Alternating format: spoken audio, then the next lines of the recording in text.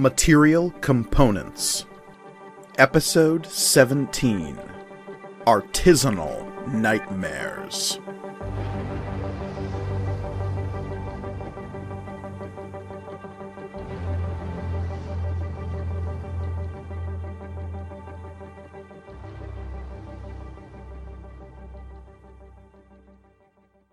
Greetings and welcome to Material Components, the actual play RPG show all about intelligent items and the adventurers who love them. I am your humble dungeon master, Mike Gorgoni, and joining me as always are my stalwart adventurers. How's it going, adventurers? Good. It's going pretty good. Hello, it's good. Alrighty. Hi, folks. I am Olivia. I'm going to be playing Tirza Cloakbearer, Child of the Outer Storm. Hey, I'm Elliot, and I will be playing Cherish Ironstrike, Tiefling Sorcerer. My name is Michael, and I'm playing Sid, the half-elf rogue. Hey, I'm Reed, and I'll be playing Grawl, the Hobgoblin Warlock. Indeed. So, as always, I would like to ask you the question I ask just about every time, which is, do you remember what happened last time? Yes. Assassins, bounty hunters, all sorts of fun stuff, all at once. Horses. Yep. All I wanted to do was leave town. We all attacked by wanted to literally leave town. No, I know. It was just Sid wanted to leave town, and everyone else, for whatever reaon, was like, wanted to no, we stay. can't They're like, leave. We can't leave. This is our favorite town. Yeah. So yeah, we were attacked. It was fun. Cheris got grabbed by a net and dragged to the ground, which was cool. It was not cool for me, but No, I would imagine so. And we just had gotten a big scuffle in an alley somewhere. It's true. It seems as though several factions all converged trying to get your purple tiefling friend. Seems as though the thought of drawing out your enemies is working swimmingly. Right. it's again, kind of the mission. It's more that it's just happening because I'm purple. Yeah. No, it's all tactics. Yeah. All it's tactics all here. intentional on our parts. Yeah. Mm-hmm, mm-hmm. We're very crafty, very careful. Clearly. Vigorous head shaking. No. Which is why, as soon as we hit level 7, I'm taking the second level spell Alter Self, and I'm casting it on myself every hour. Yeah. So we defeated the assassin. Had a bit of a standoff with the two bounty hunters. They're like, "Hey, we just want to go," and we're like, "All right, fine, you can go." Yeah, and, it seems as though the bounty hunters pretty quickly figured out, and that was the blue dragonborn Alakar and his human priestly clerical friend Josai basically came to the decision that we don't want no part of this. Y'all seem like way more trouble than it's worth. But instead of giving us any helpful information, they just left. To be fair, your stance was definitely approaching the we're about to murder all of y'all. Well, you did throw a javelin at him twice. They missed both times. That doesn't change. It hardly And it's counts. all intentional. It's all tactics. That was a warning. That was to show you what I could do. And that was after you shot him full of lightning. Oh, Right, I yeah. forgot about that.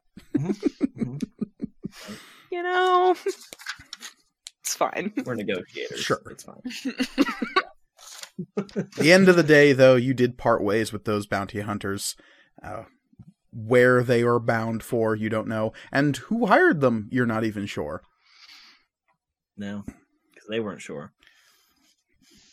That's true. You did get a little bit of information in that they were just given a job, a name and a location. They weren't necessarily told who enacted said job. Right. As for the assassin, it's a little less clear. Yep. Well, especially because one of us acided that assassin. Yep. And any rolled information stuff. there A could bad have been. investigation check. there are 3 other party members that can search this person's pockets. I was thinking about it afterwards. It. Yeah. I was thinking about it afterwards, and I was like, oh, Tirza has advantage on investigation. It's true. Yeah. She is dumb, and so am I. And then everyone guilt tripped me into, wow, there's a body just laying out here. Actually, it's 2 halves of a whole body. Yeah. So I was like, I'll get rid of it. And then pan out. Yes. Well, well. before you dissolved the corpse, though, you did discover that the assassin in question was a strange, pale-skinned halfling from parts unknown. Who they were working for and what their true intentions are, you're still not 100% sure. Yeah. You did take several vials of poison off of the corpse, though. Or what you assume to be poison. You're actually not sure. No one was ever actually shot with the blowgun, so you don't know what it will do. Just stabbed by his blades. I It's got true. shot by the blowgun. It killed me.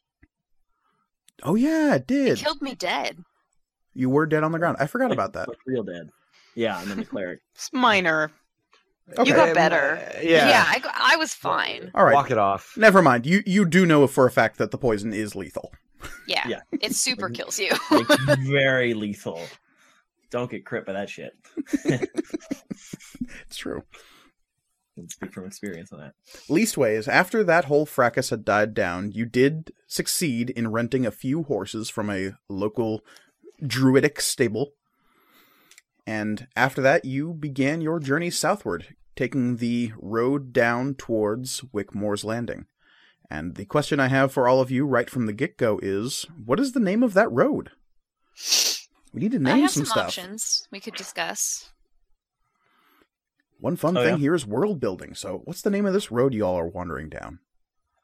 So, I have Shepherd's Alley, Hmm? Shepherd's Alley. Ooh, that's good. the Sun Pass. Sun Pass. Acorn Road is kind of dumb, but I thought it was cute. And the Restless Walk. I'll say this much. I'm going to use the Sun Pass as the road between Wickmore's Landing that leads down into the Drylands, because I really like that one. Yeah. Okay.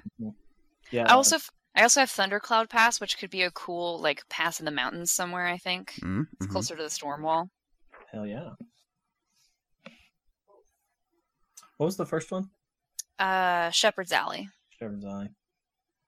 I kind of like that one. Yeah, Shepherd's Alley, though the alley definitely implies a sort of boxing scenario, and seeing That's as true. Evu has wide open grasslands to either side of the road.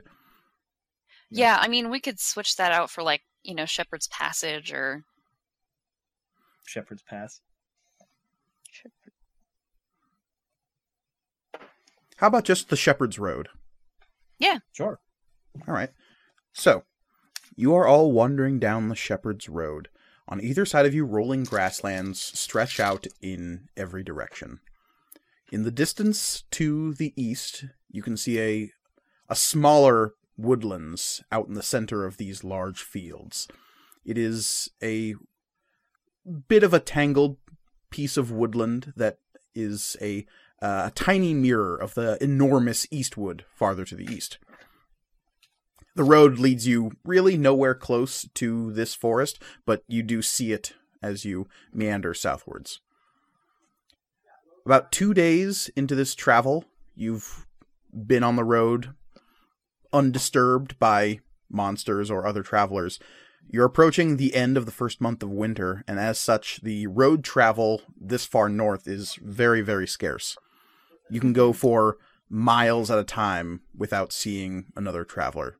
And in fact, on your second day of travel, you've been going all day and haven't seen a single living soul. The odd bird circles in the sky above you, but other than that, the only sound you hear is the clop of your horse's hooves on the firmly packed dirt road and the howl of the wind as it races over the plains. I guess this means that we are skipping into 2 days into the journey. Tirza has cast Fine Steed at this point and is riding a cool reindeer. I had assumed. Yeah. as you had I was only wondering why we rented 3 only- horses. Yeah, I Yeah. was wondering about that. So here's a good How- question for you, Olivia, then. Hmm. What is the name of your steed? I have it. Let's see. See if I can find her name. Because you have conjured a celestial reindeer made of star stuff, and the very edges of it are slightly white with frost, and it slowly dissolves into a star field near its center. Nice.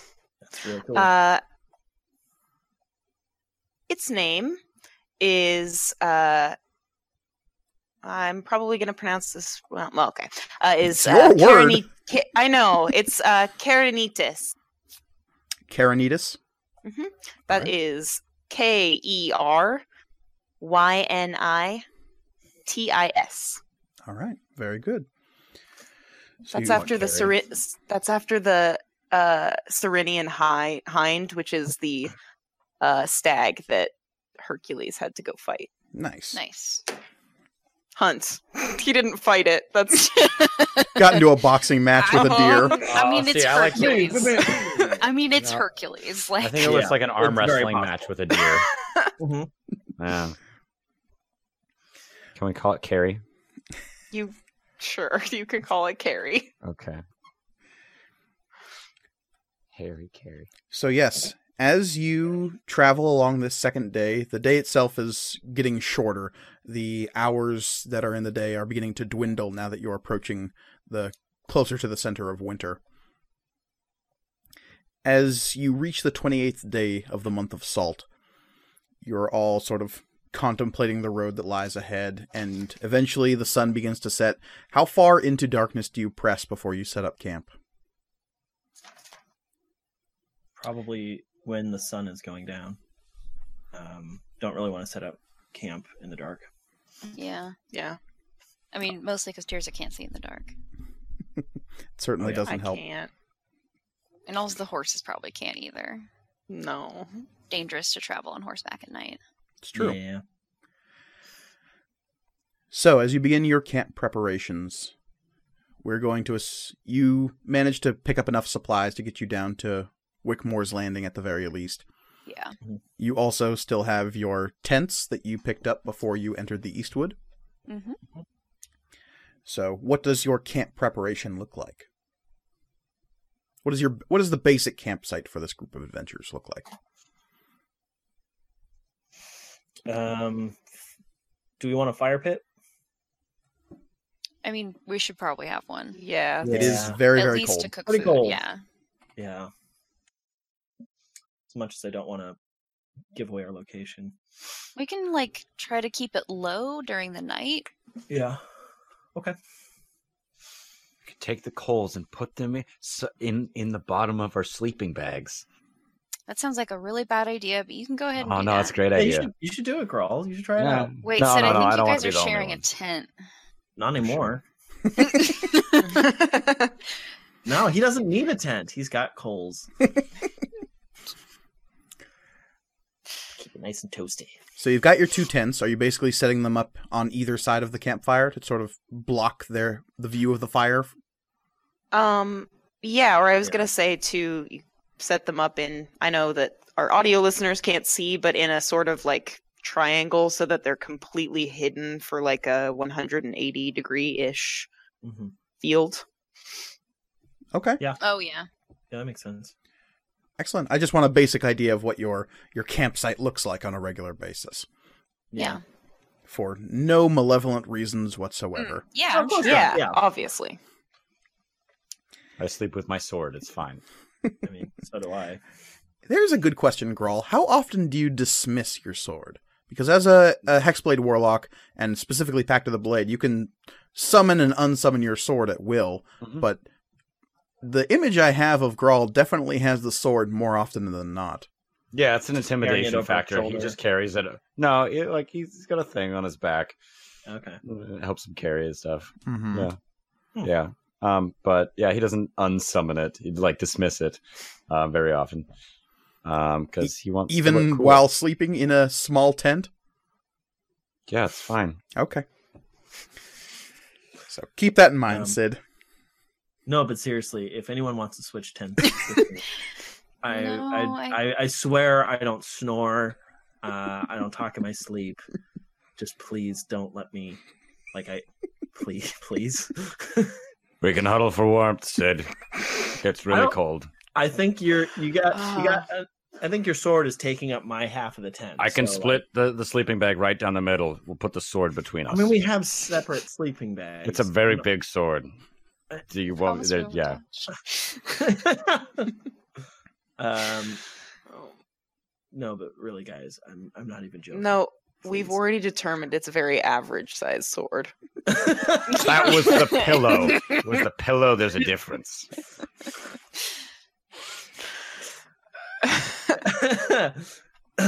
Okay, fine. Okay, Grawl.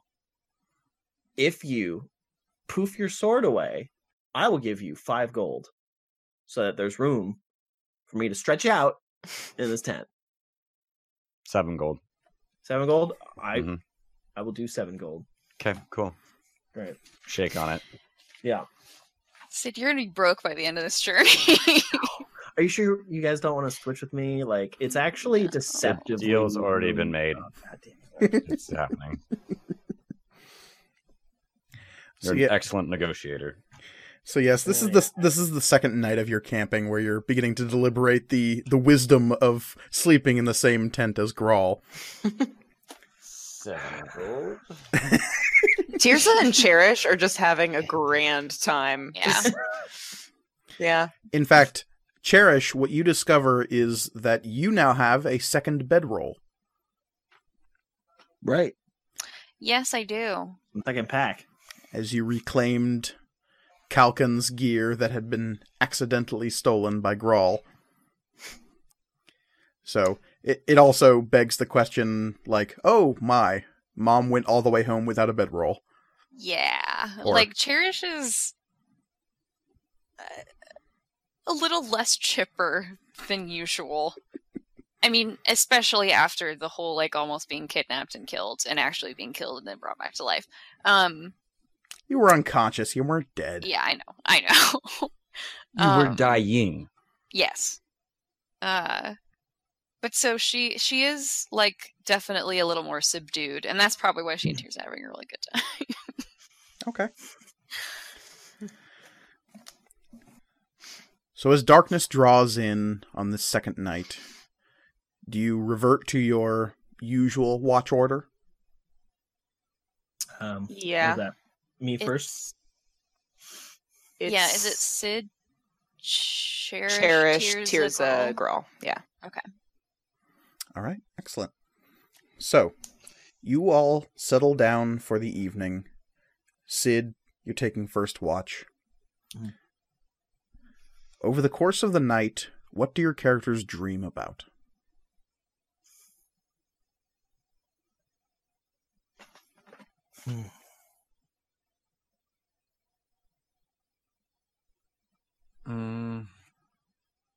If at all.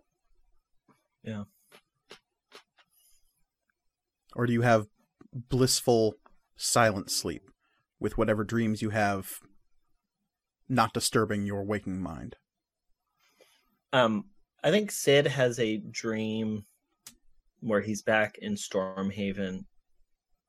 A figure off in the distance. I mean, he can see it. He can see it's like a adult male figure, and they're running over rooftops. Mm. And he's chasing them, but he can't seem to catch them. That's kind of the majority of his dream. Okay. Yeah, Does this figure have like a very white complexion?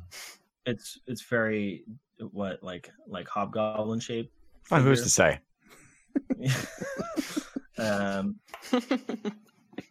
Hard to see.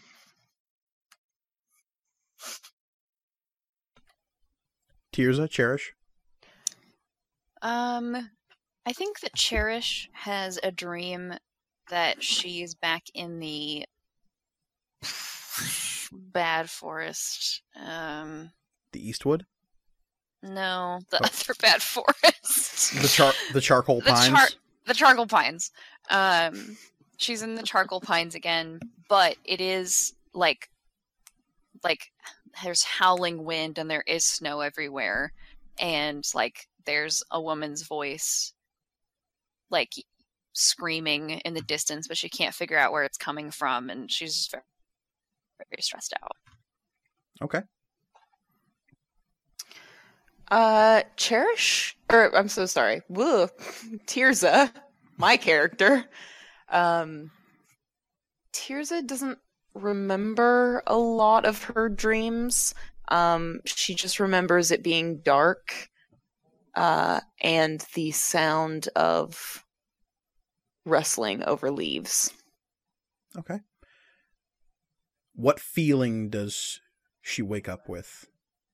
With what little she can remember of these dreams? Because at least for me personally, I don't remember a lot of my dreams, but I can wake up with certain like feelings and emotions that are sort of echoes from whatever it is I experienced in my subconscious. So what is evoked from that feeling that Tirza has? That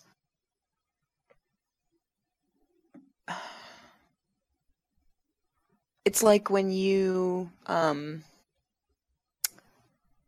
can't find something, but you can't quite remember what that thing was. You're like, it's just the feeling of like something is missing. You know you've forgotten something, but you don't know what it is. Yeah, and it's not necessarily urgent, but it's Nagging. there. Yeah, nagging. That's a good You need good to word. remember all. Yeah. What are Grawl's dreams like? God, what are girls' dreams like? Horrifying, I'm sure. Yeah. I you don't know. It could be nothing but ice cream and like ponies and stuff. That like whatever. No, I think Grawl's been thinking a lot about like certain people's parents lately. Weird. Yeah, it's weird Now- how that comes up. Reed, here's an Valid. interesting question for you. Because you, the player, are very aware of the story that the Kat Bayun told refers to the other character's parents, or at least parental figures. Is Grawl aware of that connection? And I'm trying to remember. Grawl is vaguely aware of all the people that it would have pertained to, but wouldn't necessarily have the context, I think. Okay, so he doesn't necessarily know that it's like traveling members, like parents. I'm or just, asking you whether or not you think it would be within Grawl's ability to logic that out. Because no names were ever said. right. And Grawl was already vaguely aware of this story, though not necessarily the fine details of it. Grawl was aware that there was a hobgoblin warlord that attempted to unite the Drylands, and perhaps the rest of the valley in turn. That warlord was killed, and then the legions disbanded and the unification broke down. Grawl was not aware that that whole breakdown was the machinations of the old mage using an adventuring party. That is definitely new information. I think he's not like, oh, it's these fools. It's more of like, I wonder. Okay. Slowly, like in the back of his head, like could be.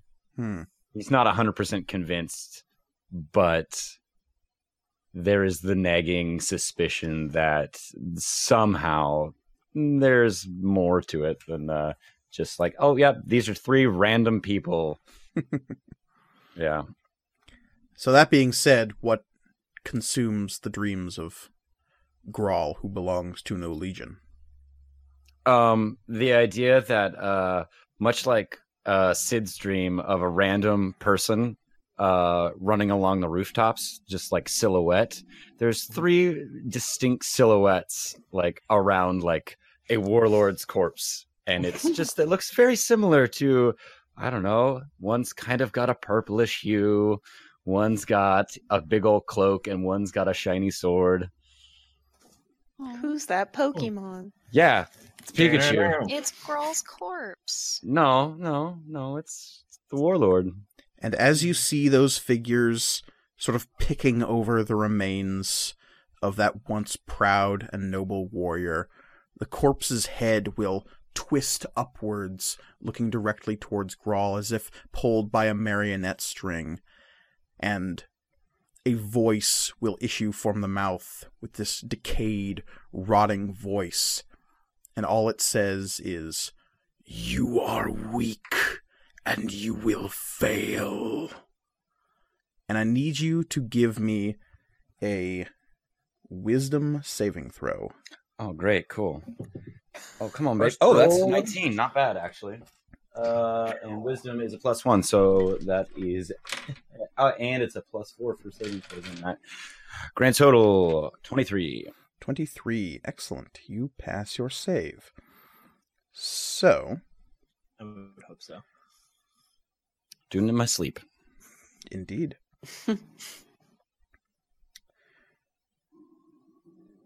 Okay. So, yeah, you wake up. That was a very bad dream. Spooky. Is it time for my... You wake up in time for your watch, yes. Okay, cool. Perfect. Well, that worked out wonderfully. Tiny victories. Indeed. So, the next day passes fairly uneventfully. You do pass another traveler heading north. It is what appears to be a Triton, which it's interesting to see one of these folk this far out from the lake. Tritons are aquatic humanoids. They have webbed hands and feet that are usually unclad. They have scaled bodies, big wide eyes, big fish lips, but they're not ugly. Imagine basically a mermaid if their fishtail split in half for feet. They're a very proud race, but they are very seldom seen outside the waterways of the valley. So seeing one riding a cart here is pretty odd. But they'll pass you by without much of a comment and just sort of wave at you as you're riding past. I just kind of keep an eye on him. I don't know. Fair enough. Third day ultimately passes uneventfully. You are about close to the midway point between here and Wickmore's Landing.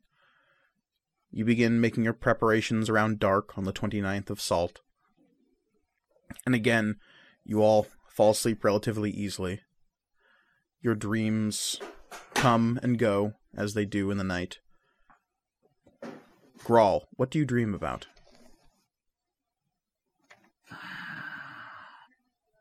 This one's a little bit more pleasant. Grawl imagines that his newly found friend in his horse Aiden is also a sparkle pony too. Yeah. At a certain point in the dream, you're riding Aiden in its glorious, sparkling majesty. When the sparkles start to turn black, and you find yourself riding the corpse of a horse. Oh. And it begins to choke and die and collapse onto the ground. No matter what you do, whatever course or action you take, it only results in this thing decaying all the faster. It's crumbling beneath your legs, and you stumble to the ground. You find yourself on an ash-covered road in the middle of a salt flat. The skeleton of the horse behind you begins rolling together in this weird, macabre, jittering dance. It almost reminds you of the bone golem George that was used by Talila. Ugh. And eventually the skull will rattle up to the top of it and begin chattering at you, and it will say, "You know nothing. You will fail." And I need you to give me a wisdom saving throw. Hey, that's a nat 20. Okay. You come out of the dream coated in sweat, but none the worse for wear. That's normal. And you wake up in time for your watch. Mm-hmm. Tirza, give me an insight check.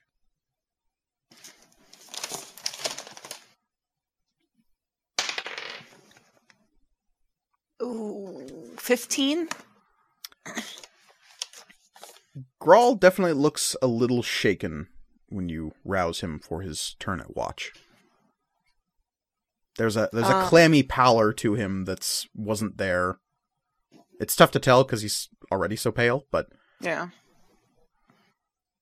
I think I ask if he's all right. Yeah, I'm good.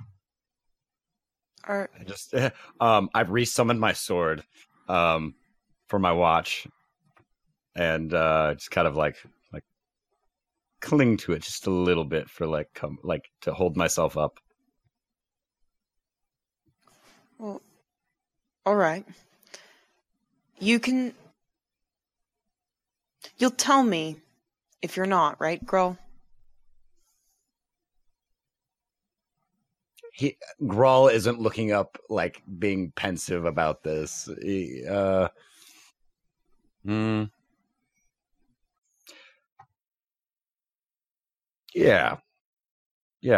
If something was wrong, I would tell you. I'm not going to make an insight check on that because I trust my friends. Grawl doesn't necessarily think that anything's wrong. He's just having bad dreams. They happen. it's true.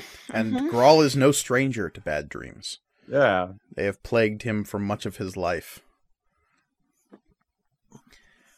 So, on the 30th day of Salt, the last day of the month of Salt, you are probably, I would say 5 days out from Wickmore's Landing still.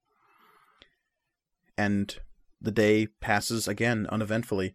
To the east, you can see the copses of trees and the wide bramble patches of this smaller forest out in the middle of the plains, though it is probably close to 130 miles away. You would have to do some serious trekking out of your way to get over there, but it's just something of note on the horizon as opposed to these long rolling plains.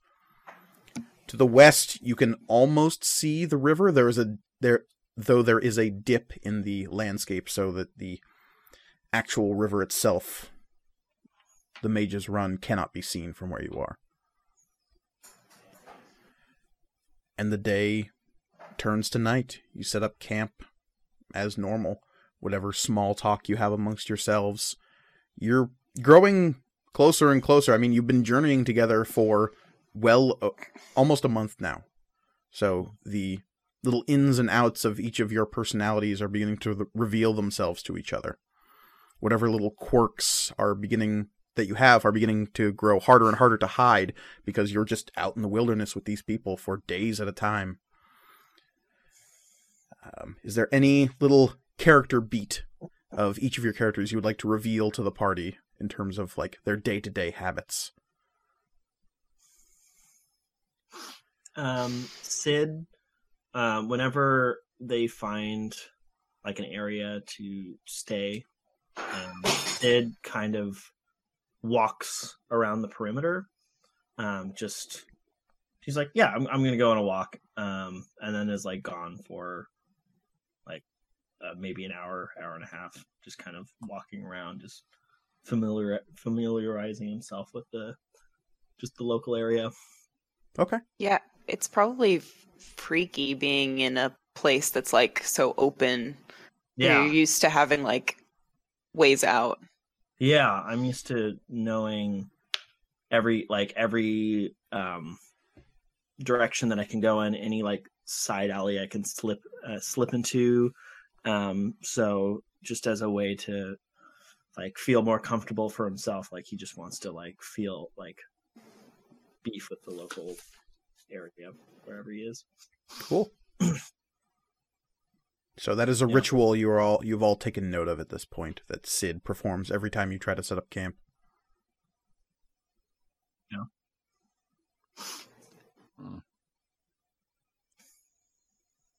What else we got? What's a little character tick that you might have been revealed by close proximity?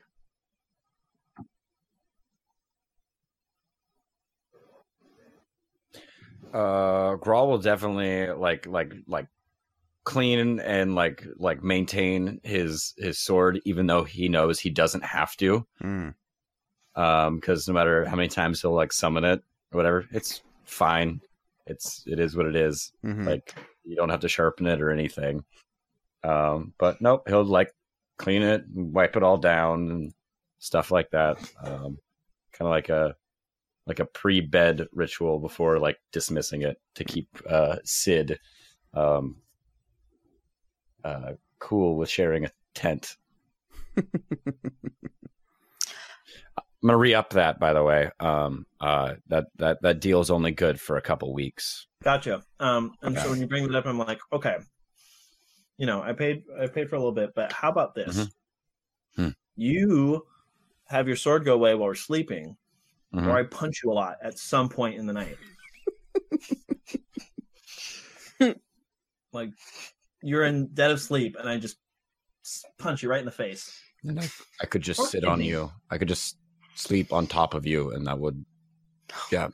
I could just smother you with the pillow, and then I don't have to deal with that. Yeah. And then I take all of your gold. There's a thought. I would love to see you try, my friend. Okay, go to sleep. I'll show you. So clearly a tension is building between Sid and Grawl. It's all sexual tension. It's fine. It's all legal at this point. Yeah. Oh Just man. the proximity to somebody. Like, I'm used to sleeping like on my own, like with nobody else around. So like just having to share a space with somebody is like not only something Sid is not used to, but he actively does not really like, and has to force himself to not get pissed off at Grawl. Interesting. Oh, I think that since Cherish can see in the dark, she is definitely like sits in the tent that she shares with Tirza and is like scribbling furiously in her notebook, like a lot, and like kind of talking to herself, which, yeah. Is she really talking to herself? Maz. He's talking about Maz. I know. It's a little column A, little column B. Okay. Because that is another thing to keep in mind, is that while you're on these journeys, your forge bonded items are always with you and are always willing to share input.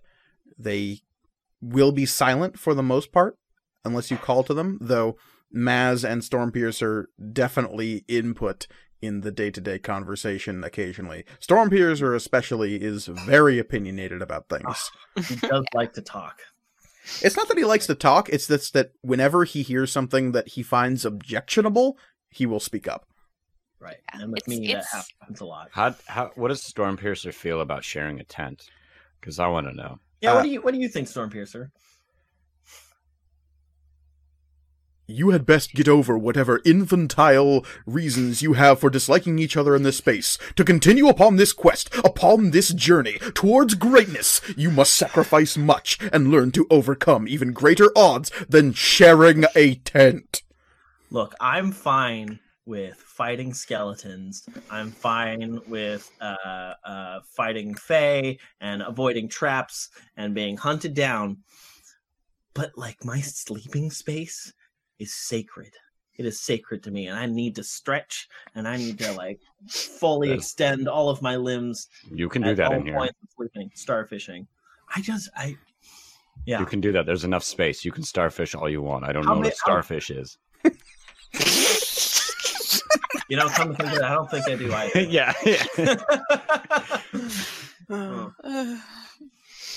I agree with your sword. Yeah. You should get over it, Sid. Maz, on the other hand, will really only interject when called for, or when they're keenly aware that you're recording something that they might have more information on than you do. Yeah.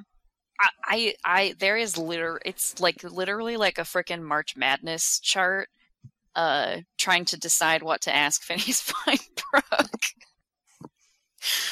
Whittling down the options.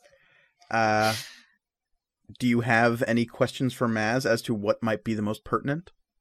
Well, I wanted to get more input on one of the suggestions she had about changing the damage types of certain spells, because that seems really intriguing, especially after fighting that Abishai and learning that he was definitely fireproof. That sucked. All of my spells are fire. Maz is of the opinion that this is definitely something that can be learned, but that you might not necessarily have the skill to implement just yet. Her basic opinion of Phineas Finebrook is that he was a charlatan and someone to be destroyed. But if you must garner information about him, best to do so in a way that reveals some sort of weakness on his part. Ooh. And So tell ask him something that we think he might not be able to even help with. Or try to lure him into a trap in some way. Yeah. It's like a whole other March Madness chart. Yeah. A lot of Maz's suggestions boil down to trying to out-chess Phineas Finebrook in some way. Yeah. It's a matter of pride at this point. She definitely Pretty doesn't much. like him. Yeah, God, he sucks so much. he's fine. The other thing I had is that Cherish has a lot of hair, so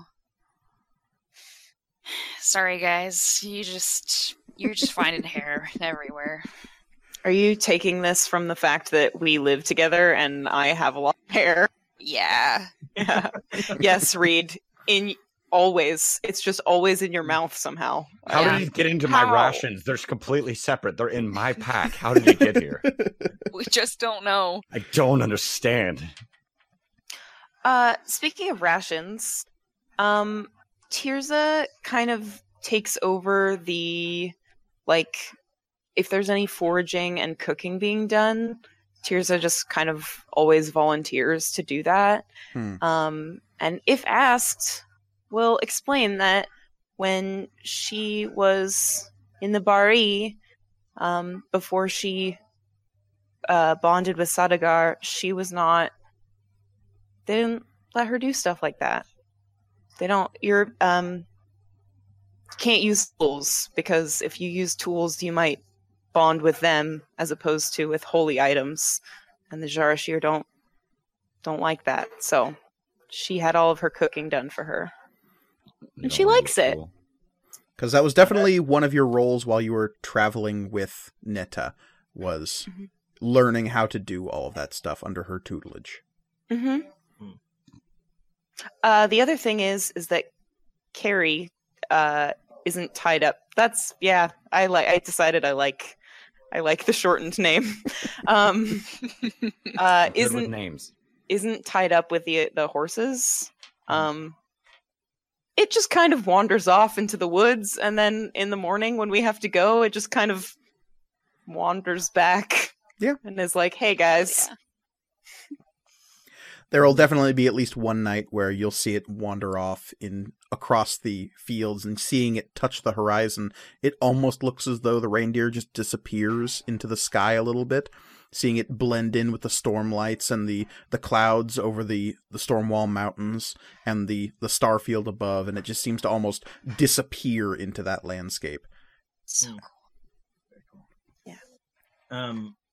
I also feel like Tirza and Sid train more. I was just about to say, Yeah. I want to at least put a couple more ticks on our Yeah. Captain America Black Widow move. Yeah. Absolutely. Cool. And Sid is going to start brainstorming moves that he can come up with for like teaming up with the other party members. He's like it's like what he spends most of his time thinking about. Well, I'll say this much. What little training you do has to be done before you bed down for the evening, because you spend your entire day on horseback. Traveling. Yeah. And that is a new and horrifying experience for some of you. Saddle sores are real. Yeah, it probably takes like days to get used to the being sore from, God, we went trail riding on vacation, and Like my dad and I, as soon as we got off, we were both just like, "Oh God, Now, oh God." imagine that experience, but also Yeah. with a tail. Oh no. Yeah, it probably.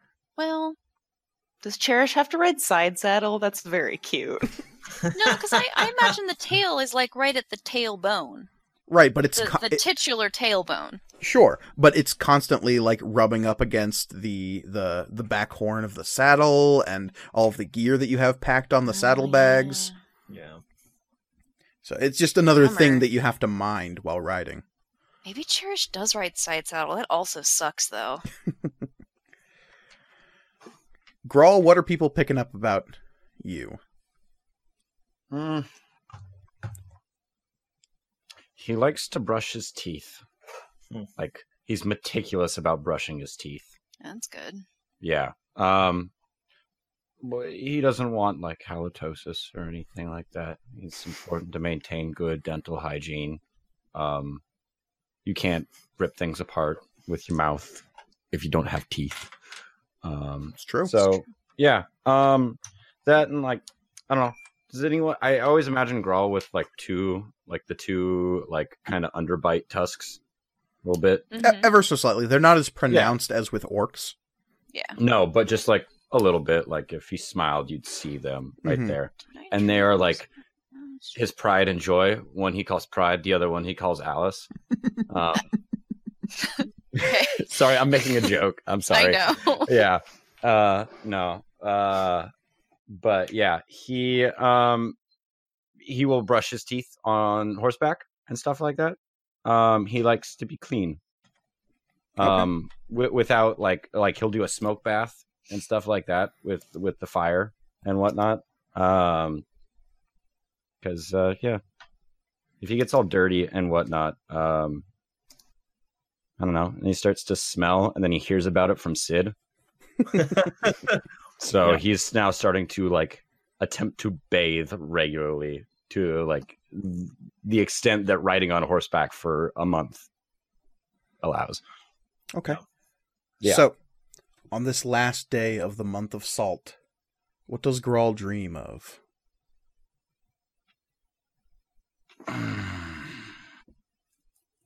I think he's thinking about now he doesn't want to eat rations anymore.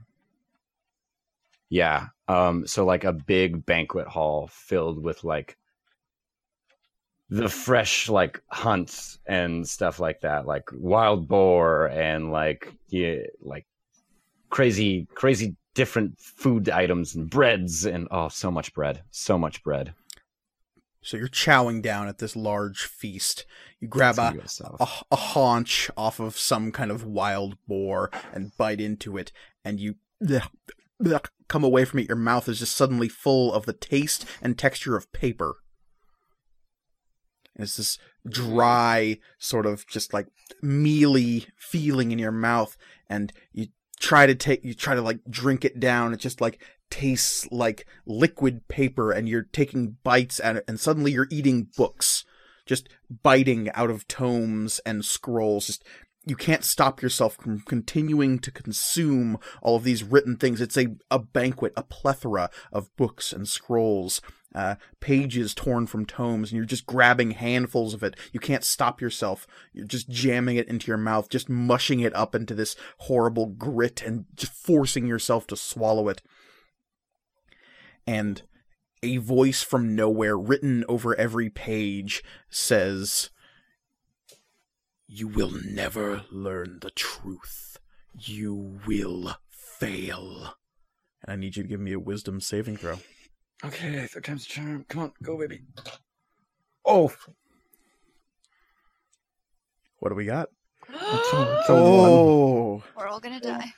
what do you mean we're all gonna die? I'm straight dead. I'm just and Grawl's Grawl brain just doesn't turned wake jello.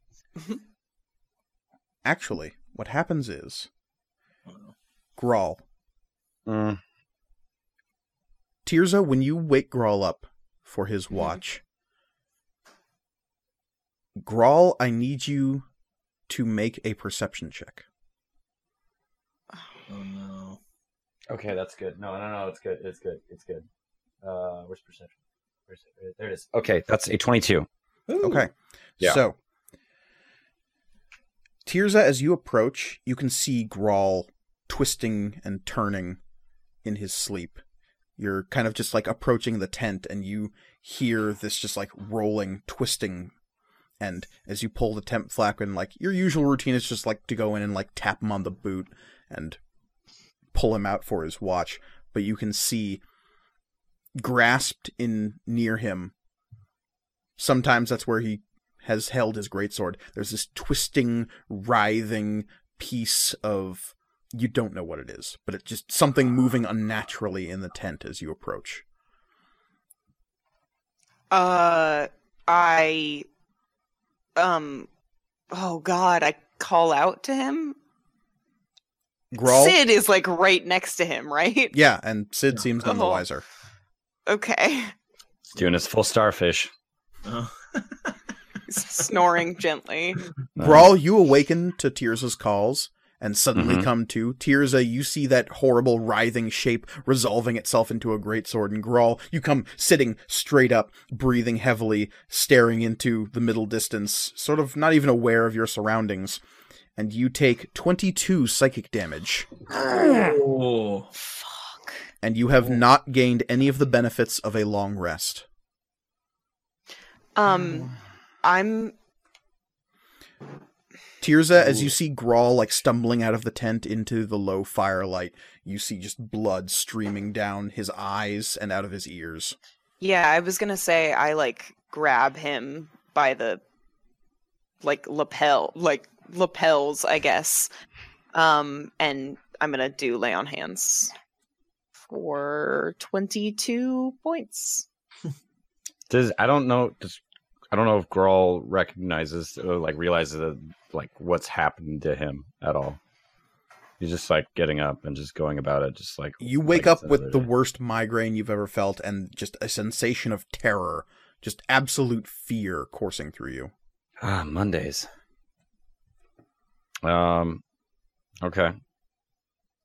Do I like wiping the sleep away from my eyes and then like realizing my hands are covered in blood?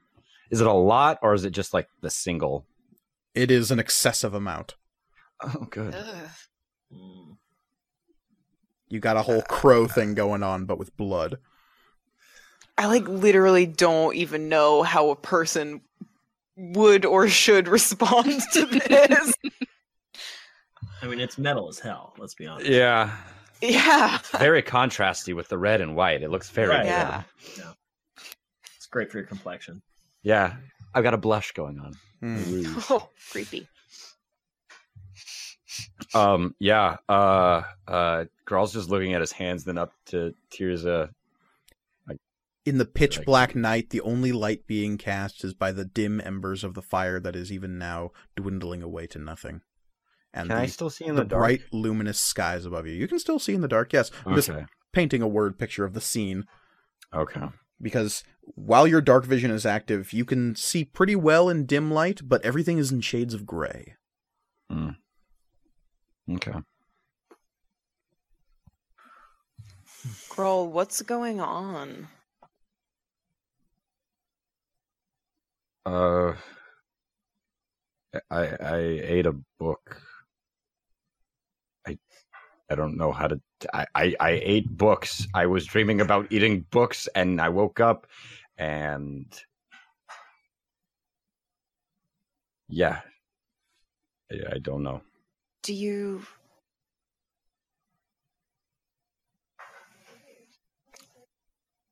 Should we stop? Should we go back to the tower? You're bleeding from your eyes. I don't. Maybe it's a one-time thing.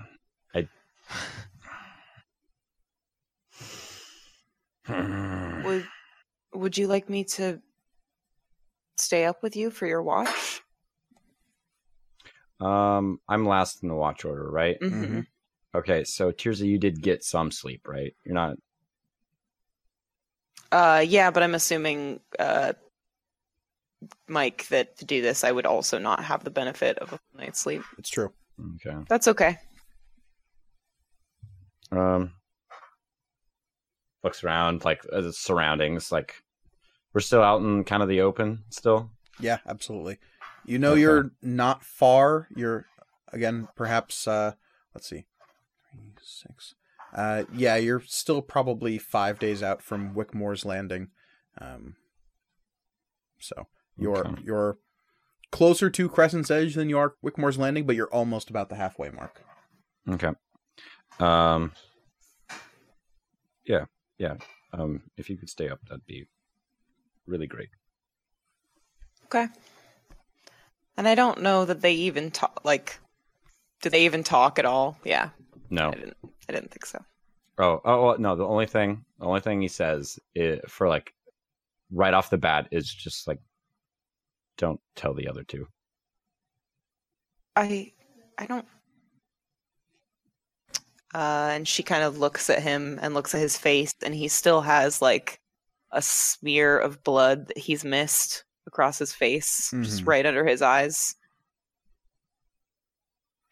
Okay, I won't. So the rest of your watch passes. Each of you, both Tirza and Grawl, take the first level of exhaustion. Mhm. You have disadvantage on ability checks.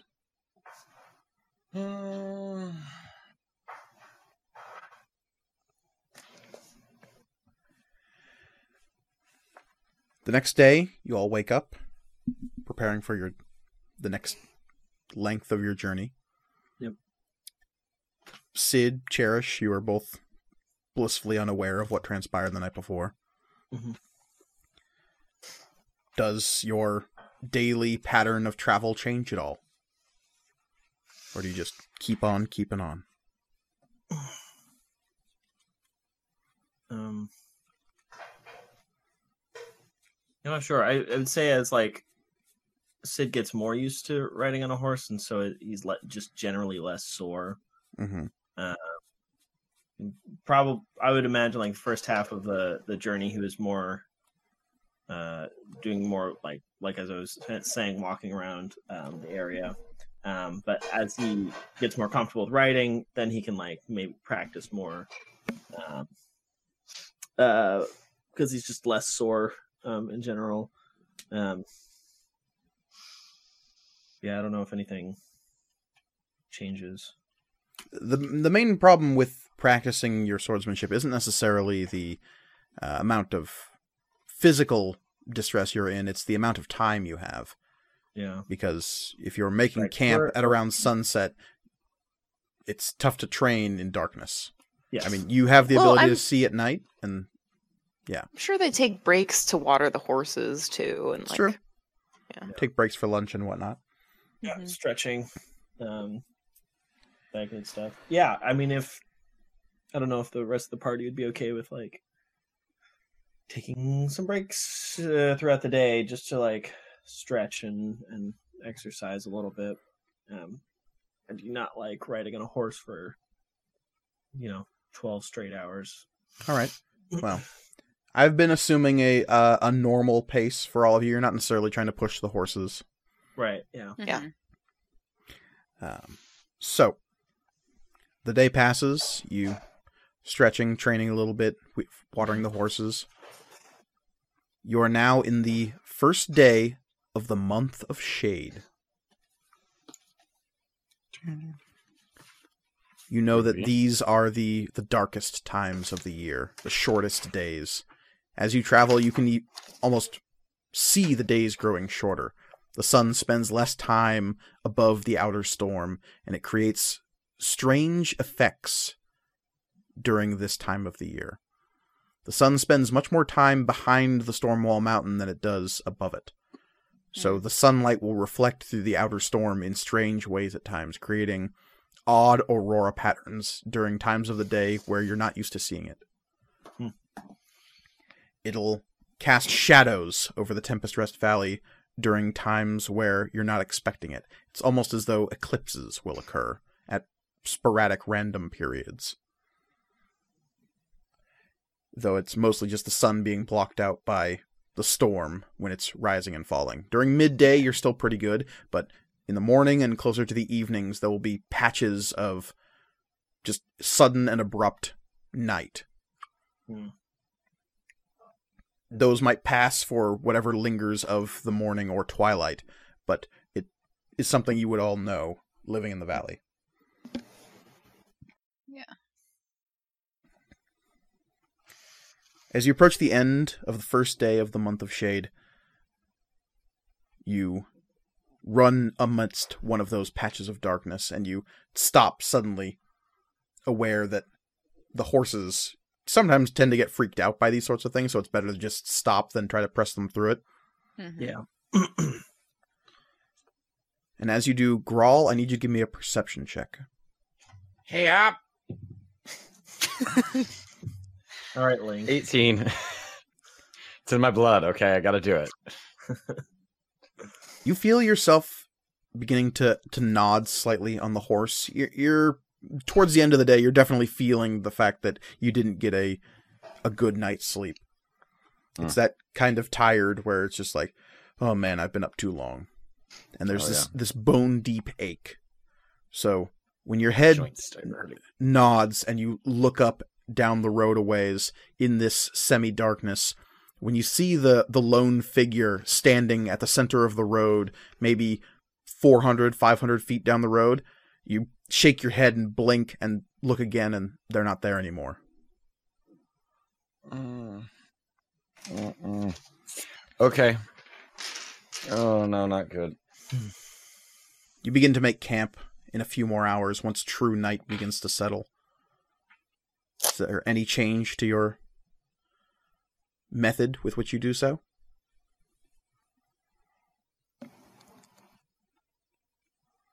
I'll take that as a no. No. So, you proceed to have your watches as normal against the low firelight. Does anything change amidst that? Oh, I was gonna say, if Tirza and Sid wanted to train after we make camp, I can cast dancing lights to give them kind of like a little training square. Nice. It's Yeah. like a They want. football field lighting, sort of.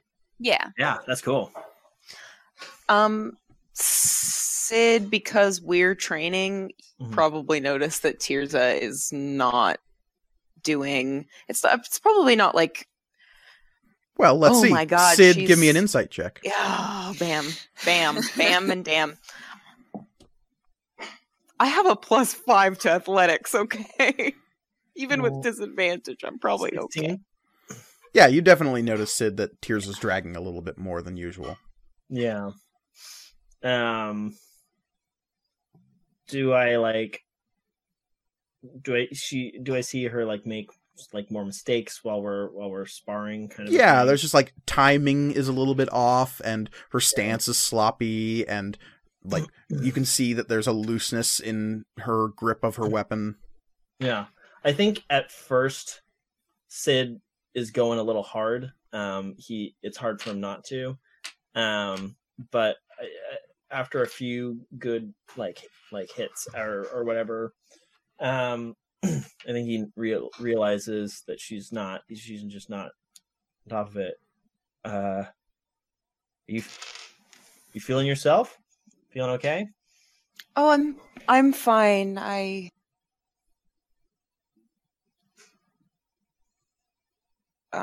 didn't sleep very well. It's not too late to change tents with me, by the way. How far away are they? Just curious. Probably no more than 50 feet away from the camp. Could I hear that from the camp? Give me a perception check at disadvantage. Oh, okay. Yeah, that's 13. Yeah, no, I mean, you're pretty close to nodding off at this point, and they're Okay. between the clash of steel and the rustle of their movements and the crackle of flame as you're cooking whatever dinner you may. There's definitely just they're talking about something, but you can't make out the words. Okay. Tirza doesn't even respond. She goes just a little a little blushy, but it's Okay. It's been, So the watch order remains the same, I take it? yeah. All right. So, as we proceed into the night, Grawl, you pretty quickly fall asleep, I'm guessing? Okay. What do you dream about?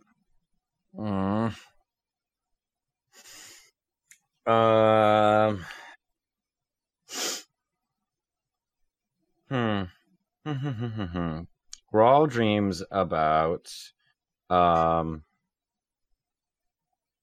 oh, he's having a good one. He's having a good one. It's the moment he flicked the beer over on Phineas Feinbrook and it spilled all over him. It's just kind of like that, and he just keeps flipping like a whole row of beers over onto Phineas Feinbrook. Just like it doesn't end. It's a good time. And as you keep pouring beer after beer on top of this frumpy doctor's face, his face twists and contorts, becoming this just grotesque scowl. The beer you're pouring on top of his head becomes darker and darker until finally you tip one over and it's this just slop of red blood running down his face. And then his scowl turns into just this horrid sneer of just malevolent. The look says, I know something that you don't. And it's something you're never going to figure out, and you're not smart enough to ever figure it out. He'd have that look on his face either way. So, like, even if he didn't know anything, he'd still have that look on his face. God, what a tool. And you're pouring more and more blood onto the top of his head, and you're feeling yourself getting weaker and weaker until you finally realize and look down at the wrist that's pouring the beer, and it's not coming out of the mug that you're tipping over his head. It's leaking out of your veins onto him, and you're just staring down at your emaciated body. You look down at yourself, and you're as wrung out as you ever were, wandering along the wastelands or the drylands, just completely emaciated and almost bone dry. And the blood-ridden, grinning Phineas Feinbrook will stand up, walk over to you, and just lightly shove you, and you fall over, and he says, "You will fail." And I need you to give me a wisdom saving throw.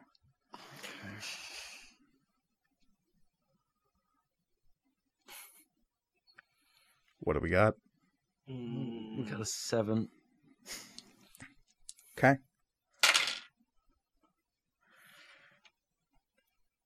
Tirza? yeah. Tonight you dread going to wake up Grawl, Yeah. but do you still do it? Yeah. Okay. Moving over towards Sid and Grawl's tent, you're again met with the sounds of rolling, slight murmuring, Grawl letting out weak little cries of some kind. And as you pull back the tent flap, again, you see this just writhing shape next to Grawl. You have no idea what it is. It seems to twist and fold in on itself, wrapping around in strange, unnatural shapes. Can I use my divine sense? Sure. You do not sense any evil or particular good in here. And specifically, it lets you detect... Let's see. Celestial, fiendish, or fey? Are those the only things it detects? I don't know. I have to check. I believe you are correct about that. Divine sense. The presence of strong evil registers as a sense like a noxious odor, and powerful good rings like heavenly music in your ears. As an action, you open your eyes to blah, blah, blah, blah. Celestial, fiend, and undead within 60 feet. Alright. Yeah, you do not detect any of those things, and nothing really detects as particularly evil or good. The only thing that pings is fiendish is cherish in the next 10. Like, Right. oh, God damn it. Okay. I wake him up. All right. God. Grawl, you wake up, and you have taken 17 points of psychic damage. I do the same thing. When I wake him up. And you have not gained the use of a long rest. So you're now suffering the second level of exhaustion, which means your speed is halved, on top of disadvantage of all your ability checks. Okay. So I'm trying to figure out. Did Cherish or not Cherish? Tirza heal me after the first? Yes, one? I did. Tirza, how many much points? For 22. And how many points did you have left of your lay on hands? 8. How many? 8. Well, then that's how many you can use. That's exactly. 36. Okay. Unless, are you healing me or? I just For wanna know 8, if- yeah. Okay. I just want to make sure my hit points are right. And as soon as Grawl is awake, the strange writhing form resolves itself into the shape of his greatsword. Is he bleeding again? Oh yeah. From the ears, from the nose. Grawl, we have to talk to... Sid probably can't help, but Cherish, maybe? This is clearly something magic. It's not... No, but still, like like the guy thing- stabbed. Let me know. Yeah. like as far as like Grawl knows, is he's just having a bad dream and he's waking up and his greatsword is there. But and he's Also, and he's bleeding from his Yeah. face. and he's Right. exhausted Yeah. Okay. and can barely function. I don't know if I don't think Grawl knows what to do. I will say this much, Grawl. Every single one of these dreams, you can also recall with perfect clarity. Oh, okay. Okay. Since the 28th of the month of Salt, every dream you've had, you can recall perfectly. Gross. Okay. So, I'm gonna clean myself up, and then I'm gonna talk to Cherish for a minute out by the fire. Cherish or Tirza? God, the Tirza, that one. I'm so used to Mhm. saying Cherish because we have to get Cherish Yeah. out of trouble so often.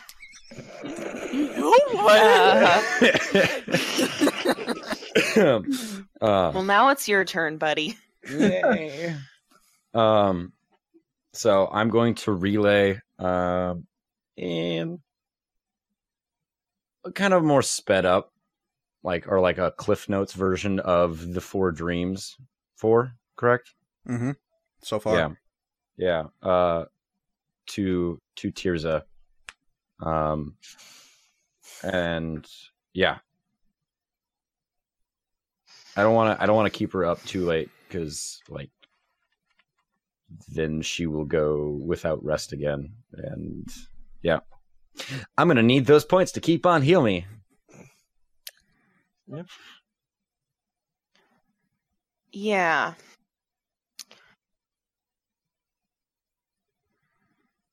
Okay, I don't know what...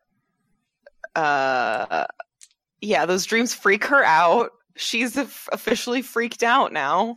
We'll probably also have nightmares. Grawl,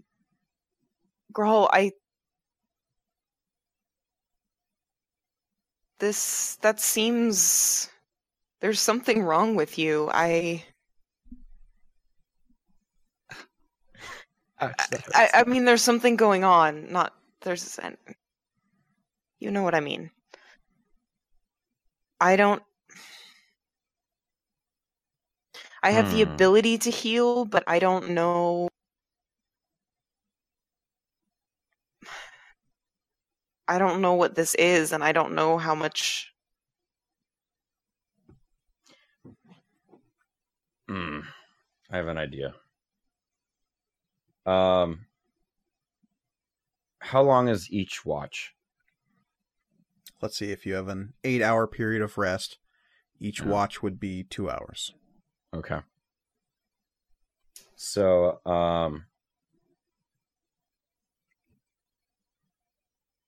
get some, Grawl will say to Tirza, get some sleep. I'm going to wake you up early. I need to go have a chat. Okay. So, Grawl explains that in an hour and a half-ish, he's going to wake Tirza up to finish the last half an hour of his watch for him. Okay. She does. Okay. She goes. It's gonna take. Yeah. Ken, She has to pray. sleep. She has to pray a lot to get to sleep. Okay. And then after that, like hour and a half, is the sun coming up yet? No. What time do we start? What time do we head out? Night is much longer than 8 hours at this point. Okay, well, what time roughly is it that we You usually start listening for bird song, and when you can start hearing that, you usually know, like, okay, we need to start getting up and moving. Okay. It's not a precise time, but while you're taking your watch, I need you to give me a perception check at disadvantage. It doesn't get worse than that. So there's a 1. Okay. Cool. You're trying to stay up. You're trying to observe the world around you, watching for dangers that might come out of the night. But every time you do, your head is slowly nodding. You're feeling that so weary, bone-deep ache that comes from just 2 days worth of no rest. You're at that point where you're so exhausted, you don't even think you could fall asleep. It hurts just to be awake at this point. Been there. You're staring into the middle distance. The embers of the fire behind you aren't even a fire anymore. They're just coals, though they still are slightly red. Sort of your method has been to let the fire die down in the early hours of the morning because you don't necessarily need it. You can see in the dark. Unless you wanted to keep it stoked for warmth. At this point, I'm kind of worried about falling into the fire and burning myself. That's not a role I want to do, so... But staring off into the middle distance, you see those strange lights above the Stormwall Mountains, the multicolored lightning, and in your exhaustion, you're just watching the storm grow bigger and bigger until it consumes the whole sky. The multicolored lightning within the clouds slowly resolving into the shape of faces that you know. Sid, Tirza, Cherish, the old mage, Phineas Finebrook, the skull of a horse, the leering, blood-soaked smile of Camion, the tired, weary face of Judah, and the confident smile of Valor. Mm.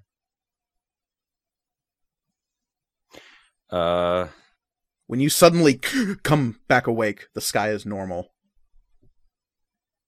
And the sun is close to rising. It's well past when you told Tirza when you would wake her up.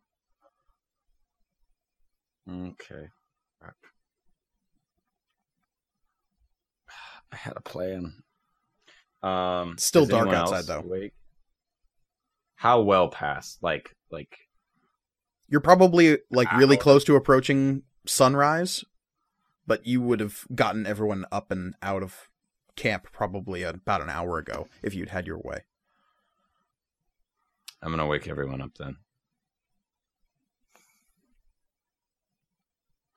Everyone, you are awoken as normal by Grawl. Oh, morning, sunshine. Morning. Bro. I fell asleep. I'm sorry. Are you okay? No. He's like looking up at the sky. He doesn't want to admit that he's having problems. He looks at Tirza. He's like, okay, I have to talk about my feelings or whatever, He has to let everyone know. Something's going on, and I don't know what it is. Waking up with blood all over my face, and I'm having really bad dreams. Yeah. And yeah. That sounds terrible. Like, is it your blood? I mean, I feel like it's my blood. I'm falling asleep all the time. I'm pretty tired. It's his blood. Okay. I was like checking my neck or something like that. It's not you. It's not you. Small one. Wait, what's the height difference between Sid and I? I just want to know. How tall are you? I'm like 6 something. Something. Oh, 6 foot. Yep, 6 foot. Oh, so like 2 inches. Okay. That's good enough. There's probably a bulk difference as well. Oh, yeah. Yeah. Oh, yeah, 100%. I was going to wake Tirza up early, and I was going to go have a chat with my sword. But that didn't pan out, and so now we are late to get on the road. Do you want to have a chat with your sword anyways? We could start later. Yeah, I mean, if you're not sleeping and you're waking up bleeding, that's... Yeah, I Probably figured it wasn't the something best situation. we should figure out. Give me a couple minutes, and I'll be right back. How, hilly is this area? Like, are we thinking, Windows desktop hilly? No, it's Or, very low rolling plains. You could probably get out of line of sight if you really tried, but anyone who walked any distance in either direction of the road could probably get a sight of you. Okay, so if I just walked out, say for 10 minutes of just walking straight, would I still see them? If they haven't broken down the camp, yes, and Okay. the horses are still very large animals that you can probably see. Okay, I'm just gonna go walk off into the grass for a minute, and I'll Okay. look back at everyone a couple steps out and just be like, And I'll give me say, a couple minutes. once you get farther away from the road, the grass starts getting taller and taller to the point where if you crouch down, you could probably hide pretty easily. Hmm. If you wanted to.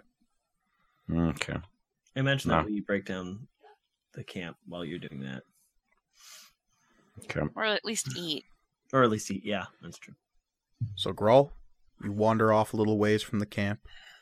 Then what? Gral's assuming that this is all happening from his sword. He'll get out into the grass and just plant it into the ground. Just stand there with his arms crossed. The And sword he kicks it. remains steadfast. The slightly glowing runes near the hilt spell out, in a language you don't know how you understand, the word Mott. It's not. He knows how to pronounce it and say it, right? It's Yeah, but again, okay. you don't know. You have no context for the characters that are on the sword. Why you Okay. know what they spell, Grawl has no idea. It's a little upsetting. Okay. He just has knowledge from nowhere. Yeah, just in seeing this combinations of runes, you instinctively know what it says. Okay. He's going to say that then. He will say Mott. Nothing happens. Okay. And then out of frustration, he will take the sword and start wailing at the ground. Just a dull thud, thud, thud, cleaving these large scars into the earth, cutting up grass.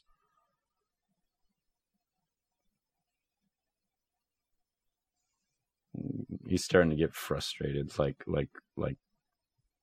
So, question: if Grawl started crying, would it be blood again? Does Grawl start crying? A little bit.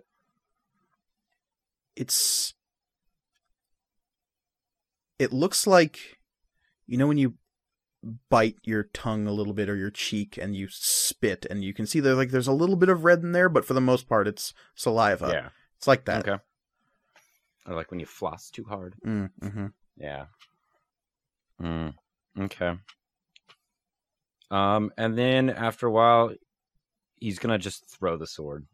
He's just gonna chuck it as hard as he can. Give me a strength check at disadvantage.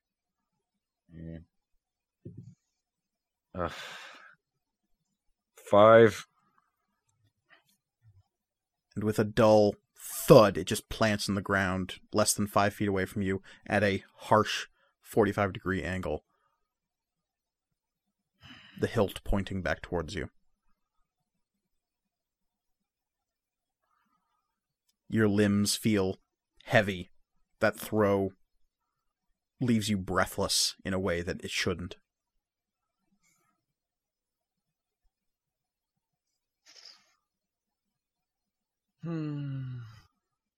He's trying to think of what's going on. He's thinking this is the favor that he owed the Kapayun.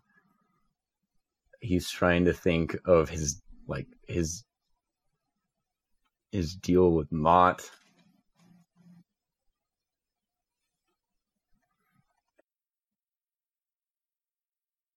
He's thinking maybe it's the old mage trying to get him now.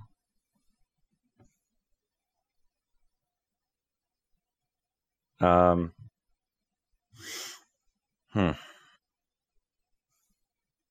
doesn't know what to do. So what does Grawl do?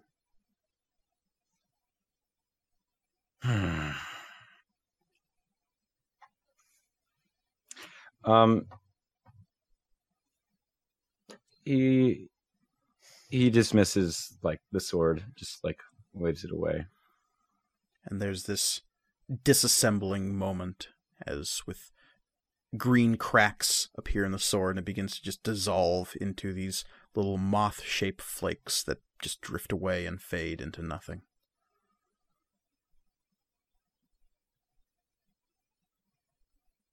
Give me a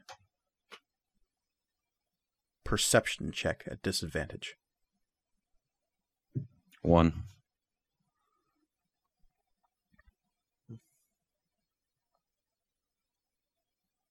There's no sound but the wind over the plains as the sword disappears. And I think it is there that we will take our break. And when we return, perhaps we are in for some more nightmares. Greetings, my friends. Omatep Duskwalker here, owner and proprietor of Duskwalker Import and Export TM. Here today to talk to you about an item that I personally never leave the shop without. The Amulet of Proof Against Detection and Location. This seemingly innocuous necklace bears many arcane runes and sigils, the meaning of which has been lost to time and space, but you know how that goes. What is truly important is what it does, and what that is hide you from every form of divination magic known throughout the multiverse. When wearing this amulet, you are hidden from divination magic, and you cannot be targeted by such spells or perceived through magical scrying sensors. Basically, what that means is if someone is trying to get a good look at you via magic of some kind, they can't. It's like you're invisible, only, not. So if someone's standing right in front of you, it's not really going to do anything. But if some creepy old wizard up in her tower, any wizard's tower, it could be anyone, really. You'd never know with wizards and their towers, scrying on people. What was I saying? Oh yes, this amulet. It's not like I wear it out of my shop so that certain old mages don't notice my comings and goings and aren't aware of certain items that I may or may not be bringing into the valley under suspect of death, depending on which plane you're on. Look, it's nothing like that, I swear. Anyway, this amulet, yeah, how about you? Would you like to buy it? Yes, of course, you would like to buy this amulet, so I am not currently possessing it anymore. I will give it to you for 200 gold. Only 200 gold for this amulet. How does that sound? Yes? Come on. Please? Alright, well, I'll get you back to the action then. And welcome back to Material Components. When last we left our heroes, Grawl, the Hobgoblin Warlock, had been beset by a seemingly endless series of nightmares that have begun dealing physical damage to him in the waking world. The party is now alerted to this fact, and despite a desperate attempt to bargain with his patron, the creature Mott, seems to have resulted in no miraculous answers of any kind. So you find yourselves traveling yet again on the 3rd day of the month of Shade. I was actually going to mention too, while he is having this conversation with, I don't know that I pull Cherish aside, but I'm speaking to Cherish mostly. Sorry, Sid. And I tell her everything about the twisty sword stuff and all of the dreams that Grawl had and just everything that I knew about the situation. Okay. And I want to, and I don't know if I do this like while Tears is talking, while Cherish is talking to me. Jesus Christ. See? Happens to everybody. While Tears is talking to me, or like it could happen on the road too, but I wanted to make an Arcana check. Just like, because I don't know, whatever mechanically that Grawl is a warlock, but just whatever all of that stuff means to me. And also him being like, I have to go talk to my sword. Yeah, I think you spent a great deal of time researching just magical theory at the tower, and you were That's definitely a bit of a more dedicated student. So you would know that there are many paths to arcane power. Yeah. The one that you are walking is one of innate power. The sorcerer is a person who just has some natural flair for magic. The wizard is the person who studies and accrues knowledge and arcane lore for themselves to inevitably be able to express that power in some way. Mm-hmm. The warlock is a known thing. Making bargains and deals with higher powers, whatever they may be, in order to get magic is not an unknown practice. It is certainly questionable in certain circles, depending on what you're making a deal with.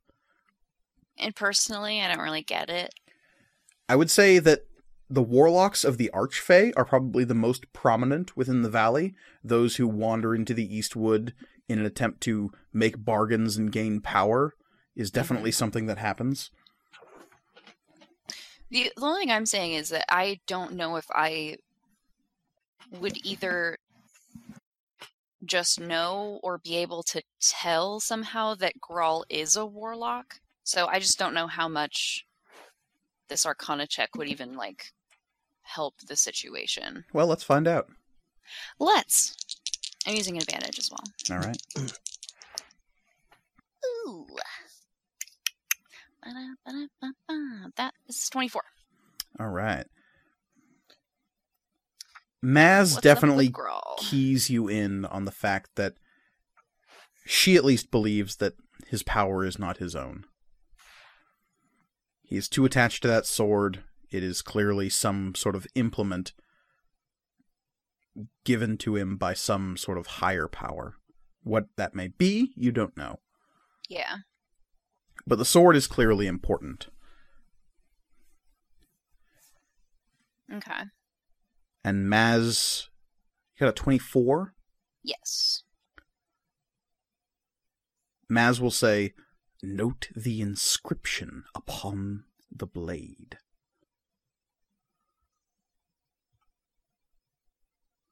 Okay. I think I kind of file those away to write down later. Because I probably can't see the sword. He dismissed it. Right. Yeah. So I'll just have to keep an eye out for that. Okay. Eventually, Grawl comes back, lacking sword. Your camp has been broken down. You can all see that Grawl's feet are dragging. He is moving much slower than he might otherwise. Doesn't reduce the speed of the horse, but Yeah. Grawl at least is moving much slower than he usually does. I just kind of wordlessly hand him a plate of food that we made for him. Num num num num. You don't even take the plate; you just eat it out of my hand. I'm just holding it, and you're like, nom nom nom. No, I take one of the feed bags from the horses off of them and put it on my own face. Okay. Yeah. No, I'll just I'll eat it. Okay. Thank you.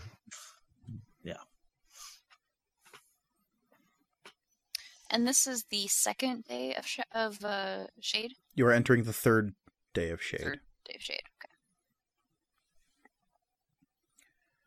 So you mount up. You begin your journey once again.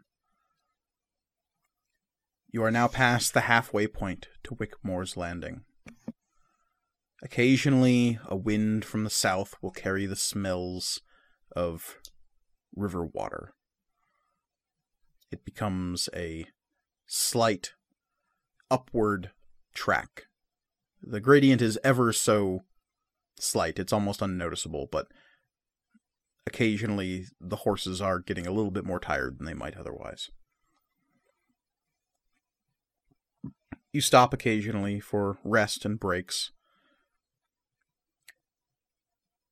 Your whatever slight training sessions you manage are definitely made with a side eye over to Grawl, who is constantly just drooping wherever he stands. Yeah. Oh, yeah, I don't think Tirza is training. I think when they do breaks, she has the amulet of Shamaran clutched in her hand, and she is trying to figure out what to do. I think that involves praying to Shamaran for guidance and also trying to reason herself. Okay. Reason it out herself. English. Other than that, the day passes almost too uneventfully.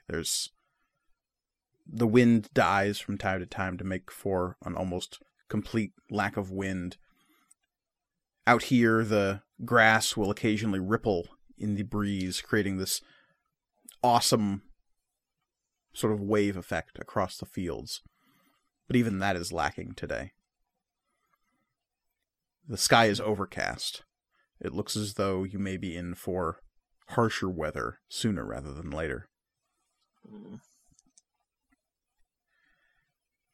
As the daylight dwindles, I need Grawl to give me a perception check with disadvantage.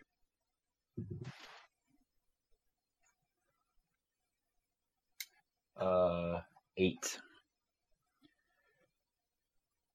Your lids are heavy. You're constantly just sort of staring down at the ground just in front of your horse. Occasionally your head will loll up as you go over some bump in the track, and you will blink rough sleep and pain out of your eyes, staring in some direction.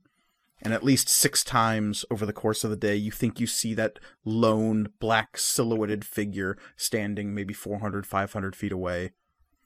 Blinking your eyes, shaking your head, trying to widen your eyes again to fight off sleep.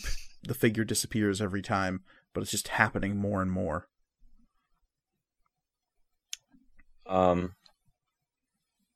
one time, the last time that it happens, Just before from the- sunset, in one of those strange dark patches, and the sun goes out suddenly. And you see it again. is it like? Make sure not to blink this time. Mhm. Is it still there? Looks as though it's staring you down as you just like wide-eyed, sort of weaving back and forth on the top of this horse, your hands numb as they've clutched the reins all day long. You feel the intense need to blink, to close your eyes, to do something as you stare at this figure in the distance.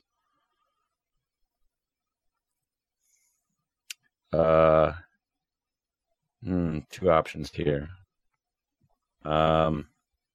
Without blinking, how far does Eldritch Sight go? I think it's only 30 feet. Or Detect magic only goes out 30 feet. yeah, that's what I was gonna say. Yeah. Without saying or without blinking, I'm gonna pull on the reins to slow down. Okay. You all immediately notice Grawl slowing his horse. Yeah, I think Cherish definitely slows her horse as well. Yeah, me too. He's very. Is he obviously like staring off into middle distance, or? As it looks as though he's someone who's desperately trying to keep his eyes open. His eyes are wide. You can see the whites crisscrossed with red around the rim of his eyes in this horrible pink-red color. I glance in the direction that he's looking. And you look, and it's just empty fields out there. And then I will kind of. She doesn't actually have to command her mount to do anything, which is probably weird. But I like come up alongside him and touch his shoulder, and I. Grawl, are you all right? There's someone in the field. I look again. There's no one there. Can I still see something? There's a dark silhouette, perhaps 500 feet out, backlit by the dying light that is filtering through the storm. I can see it. What does it look like? It's just like a person silhouette. Just an amorphous person, like a shadow that's not being cast by anything. Oh, okay. Mm, So no distinctive features. damn it. There's a shadow out there in the field. Is it Crawl coming blink. towards us? No? It's not moving. If I blink, it will go away. Is something following us? Is everyone close enough to hear me whisper about I mean, this? we all. Yeah. I just don't know how how quickly you guys noticed. And I And, am like, came also back to right me. up on. Yeah, I have I my hand on Grawl's Okay. shoulder. I feel like Tirza is really the only one hearing this low murmur. Okay. The rest of you are sort of glancing off in whatever direction they're both staring. Yeah. I guess I'm just looking around. Grawl, there's nothing there. Grawl, give me a Constitution saving throw. Yeah, I was guessing Cherish was going to be like, also, Ooh. you are going to have to blink at some point. It's Yeah, not. I know. That's a 17. Okay, you're just holding your eyes open. Tirza, you see a single tear that wells with red leaking down the side of his face.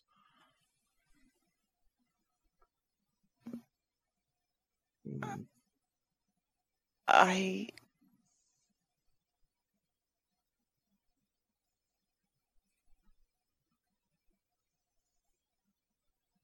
There's that I raise my voice so that everyone else can hear. Mhm. There's someone out there. Both of you can see farther than I can. Are you? And I like point in the direction that Grawl is looking. Okay. Yeah. I look out. All right. Yeah. Give me perception checks.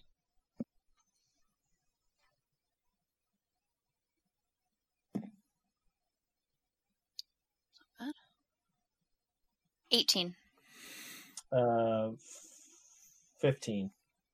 You both stare out in the direction they're pointing, and there's just nothing. The wind is still. There's just empty grasslands out there. Is everything okay? I shout over. Cherish in your mind, Maz will say, he's clearly going mad. Well, apparently he hasn't, I'm saying this to, like, in my mind to Maz, I'm not saying it out loud. Mm-hmm. Well, he hasn't slept in 2 days. I believe that there is something strange going on with the sword, but he's also probably hallucinating. Very likely. Grawl, Mm. we need to set up camp. You need to get some sleep. I'm gonna kill it. Grawl, If I start moving the horse towards it, how long would it take me to get to it? At full 500 feet. At full speed, the horse could get there in less than 3 rounds. So, less than a minute. Okay. Do you do that? Yep. I look like I don't look at Tirza. I'm just gonna whisper over my shoulder. I'm gonna kill it. Give me an animal handling roll at disadvantage. Okay.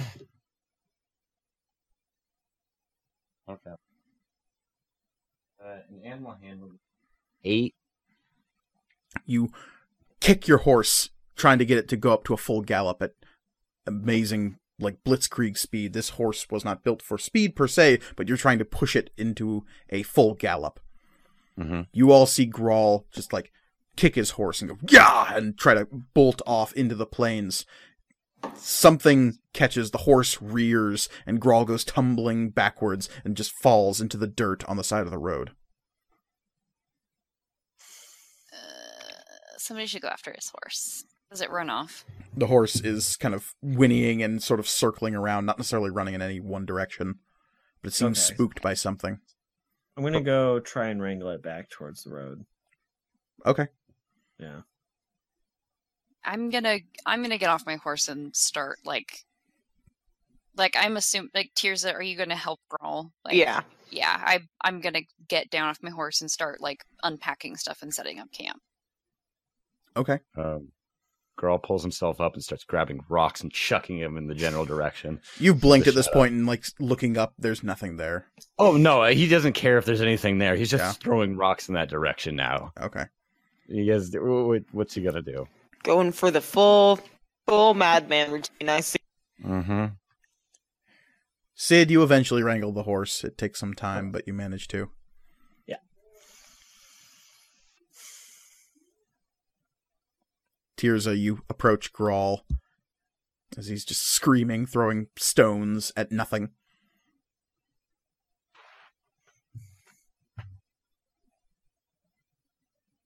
I think I just, like, don't, like, what is there to say in this situation? I think I just grab one of his arms as he's mid-throw. Mm-hmm.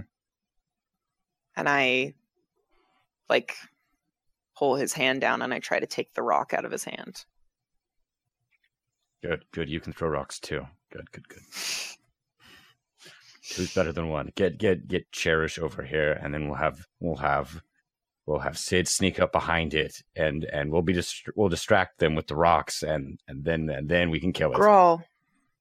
What? There's nothing to kill. There's nothing there. He looks back out of the field again. There's nothing. He's like trying to widen his eyes, even though he can't do that. Like, he's straining to look hard enough. Yeah. Is his horse, like, all wrangled? Yeah. By now. Sid's coming back with the horse. Cherish has begun setting up camp, yes? I put my extra bedroll in Grall's sleeping area. Hopefully, if he's comfier, he can sleep better. And we solved all of Grall's problems. We did it. We won. Yeah. It's fine. Take that, Mott.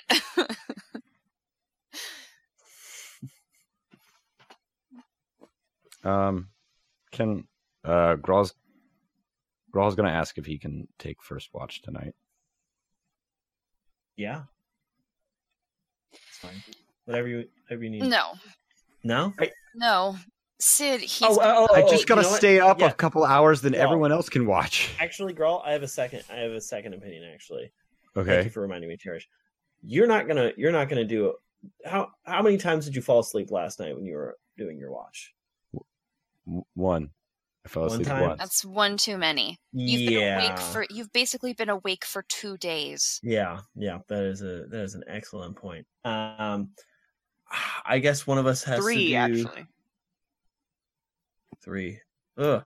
I guess one of us should do an extra shift, rotate, which like tomorrow night somebody else can do it, kind of a thing. I just don't know what Tirza, else to I was do. going to ask you to wake me up before you go and wake Grall up, so that if the same thing happens tonight, I can see what's happening. Maybe I can do something if I actually see it. Okay, that seems... So is someone going to be keeping watch on the camp and also on Grall?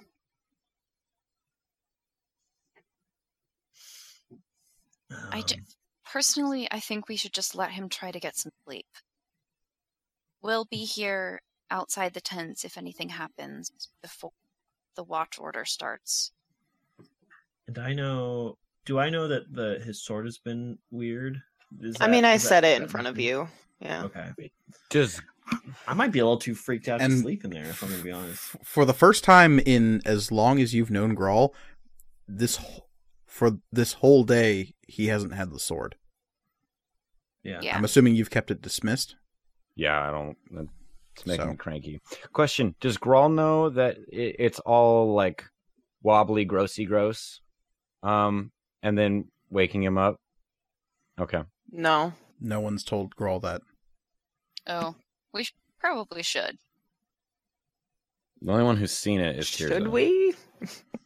Well, Tirza told me. And Cherish told me, so. Okay. Well, you were there for the whole conversation anyway. So. Just saying, we were playing telephone. Yeah, no, I think that's a really important part of this whole situation. Yeah, I'd rather know So- if it were me. Yeah, I don't know how it comes up in the conversation, but Cherish definitely says, like, when... Oh, Your I sword's probably- going crazy. Have Yeah. a good night's sleep. No, probably when she asks Tirza to wake her up before waking up Grawl. Like, I want to see what the sword is doing when it's going all wibbly wobbly. Okay. I said Um, something more serious in real life, but Yeah. or in fantasy life. I don't know. Yeah. It's doing what? Tirza said when she woke you up, your sword was twisting, but it wasn't a sword, but it formed into your sword when you woke up.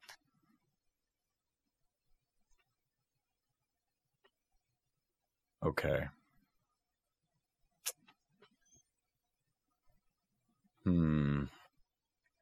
Sid, are you doing this because you want your gold back? I don't do magic Yeah. Okay. Sid doesn't do magic.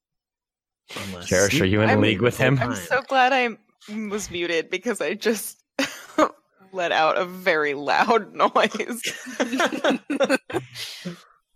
Girl, I wouldn't make it so that you're exhausted and hallucinating while we're trying to do something really important that we need everybody for.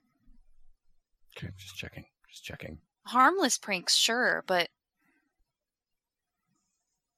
you're like, you could die from this? I don't know. You have to sleep. Sleeping is super important. It's super good for you. Mm-hmm. Yeah. And not sleeping is really bad for It's you. really bad for you. It's true. Yeah. You can get a cold if you don't sleep enough. Anyways, but I dismiss the sword at night. It's true. I don't have it. But it's been appearing? I mean, it can. If I Grawl- snap my fingers, it can pop up. That's how it works. Something you are now realizing is, for the last few nights, every time you've woken up, you've had the sword on you. He's doing the seeing the math thing. Yeah. Okay.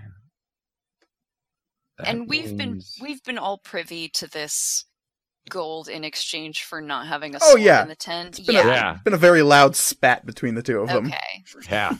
Well, I mean, you could try not having the sword dismissed at night, Sid. I know that that's not ideal for you, but Whatever. Yeah, I can. Well, I'll also, Sid, you can sleep in. If Grell's not taking a night shift, you can just sleep in our tent. Is there room? Because I'm gonna be honest, I'm a little creeped out by this sword thing. Tell me about it. Well, yeah. Like There's only 2 people sleeping at a time. Oh, right. Okay. oh Okay. yeah. Yeah, if you wouldn't mind. Okay. Okay. So what is the watch order then? I think it's gonna be the same, except we're maybe not gonna wake Grawl up. Okay.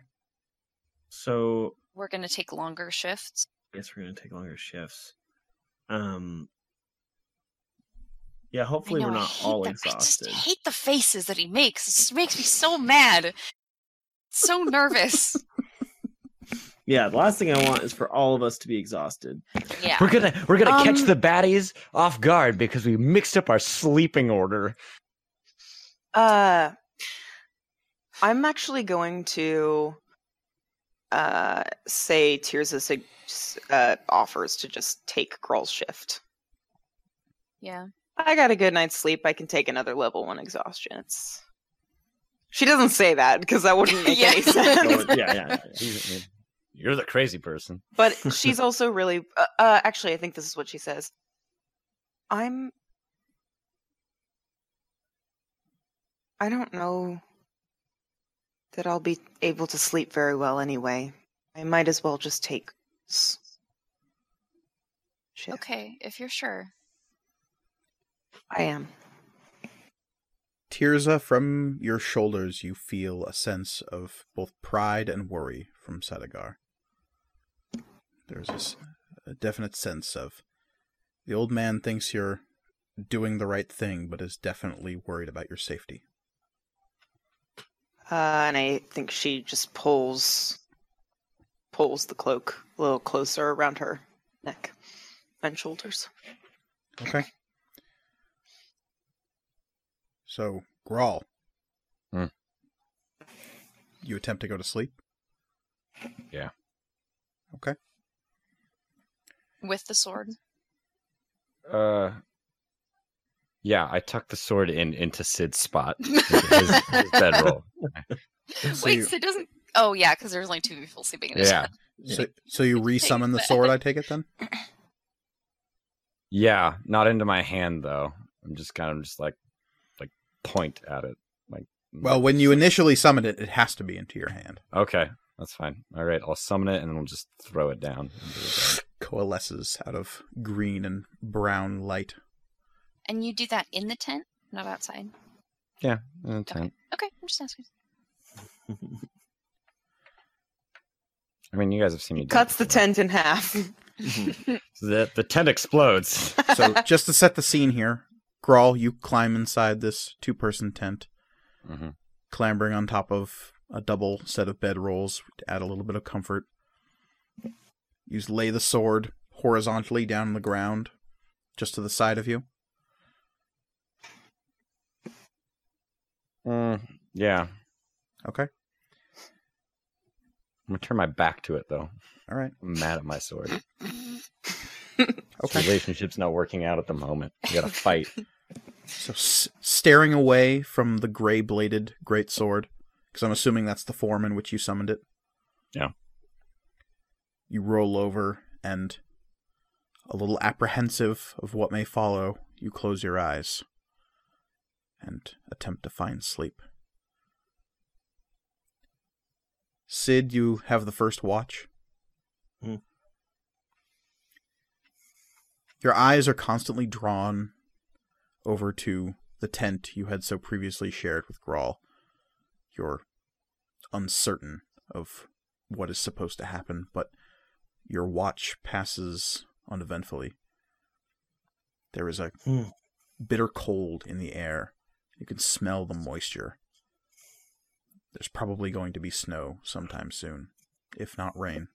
You're not sure which. Fun. But other than that, your watch passes uneventfully. Okay. Cherish Who's next? is next. Yep. Your watch also goes on almost without a hitch, though near the end of it, you notice the soft white flakes beginning to fall from the sky. They sizzle slightly as they touch the fire. Is this normal? Snow during winter? Yeah. Well, I mean, like, right, we were up in that place, Crescent's Edge, and it was like, oh man, this is unseasonably cold. Like, Yeah, and I don't know. who knows? Like, up north, they may have already been getting this snow. It's tough to say. Oh yeah, I keep forgetting I'm from a desert. Yeah, and once you get down into the drylands, it's probably not snowing there, but Yeah. Like a nice 75 degrees. I don't know if it's... I mean, the desert still gets hecka cold. The desert gets Well, at in fact, night. the desert gets incredibly cold. At night.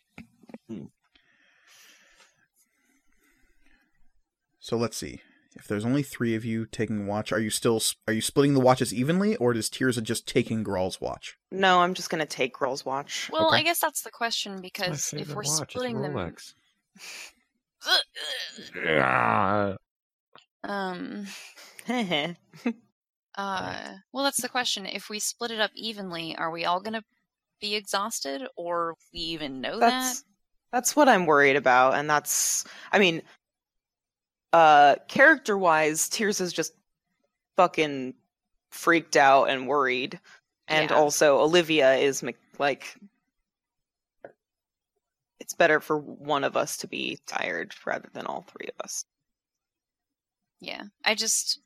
My question is, would we be...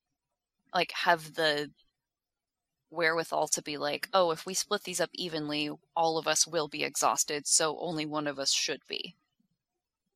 Yeah, and I'm just saying I'm obnoxious martyr paladin, so... Okay, no, you know what? You know what? That's a perfectly adequate answer.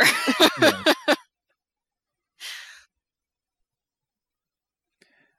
I'll say this much.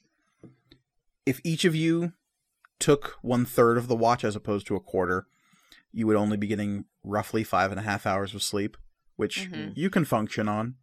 It's Yeah. not Yeah. particularly nice if you're not used to Yeah. it, but is Yeah. perfectly capable of not getting a level of exhaustion. If you continued to do that for a length of time, it'll start to wear on you. But at least for the first Okay. night, it won't necessarily destroy you.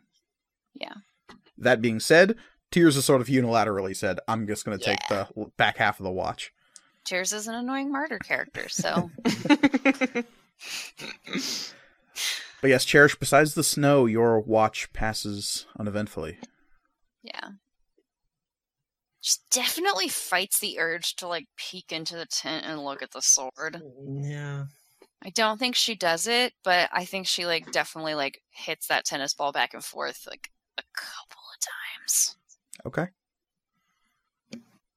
But it is the deadest of night when you go to wake Tears up.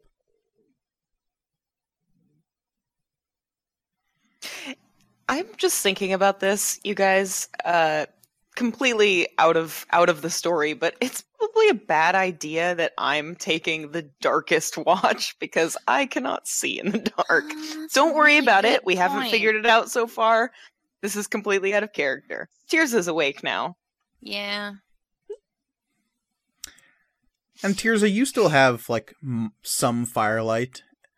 Yeah, exactly. There was star and moonlight up till this point. Now there isn't so much of that. So tonight of all nights is actually much darker, and you're beginning to realize, oh, maybe I should have some kind of light source or keep the fire more stoked. And I'll do that. I'll keep it at instead of letting it burn down, I'll keep it, I don't know, I'm not a Boy Scout. Fairly well stoked. Well stoked, okay. You're not setting it to blaze, but you're definitely like a log every hour or so. Yeah. God, I want to go camping.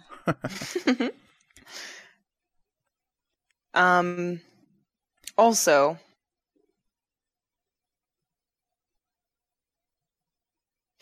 about half an hour before I would go wake Grawl.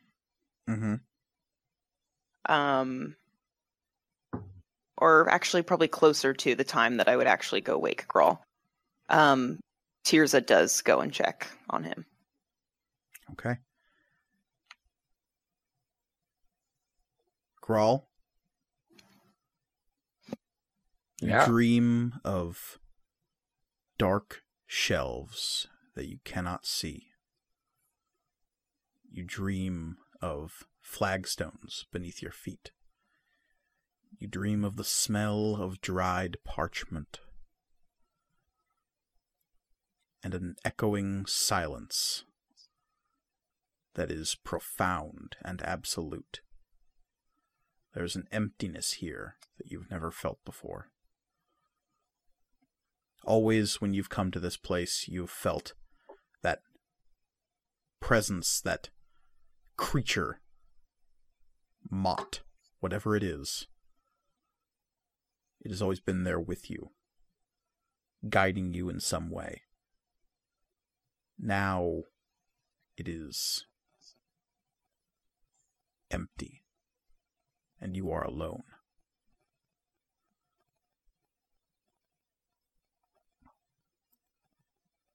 Okay.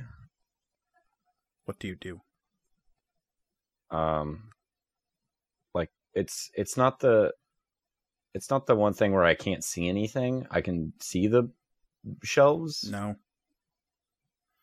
Always before there was some guiding presence that led you forward. Mm-hmm. Now you're blind and alone. Mm-hmm. Great.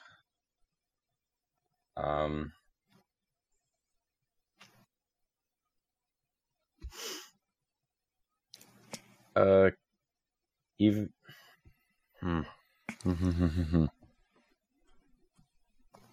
Yeah, I straight up don't know what to do. Do you do nothing then? Grawl simply stands in the empty quiet of this place, smothered by the silence. You know what? Grawl's just gonna have a seat and just like sit and like not. He's kind of going to attempt to meditate a little bit. Okay. Give me a Arcana check at disadvantage. Oh, that's great. So, 6. Okay. You feel that unnerving silence. It's the kind of silence where if you listen long enough, you think there's a dull roar. It's the sound you hear when you put your ear to a shell or in some deep, dark cave where there is no sound, but your ears are still producing this low bass abstraction of noise. Really what it is the sound of your blood rushing in your ears. Hmm. Tirza, as you open the flap, I need you to give me a perception check.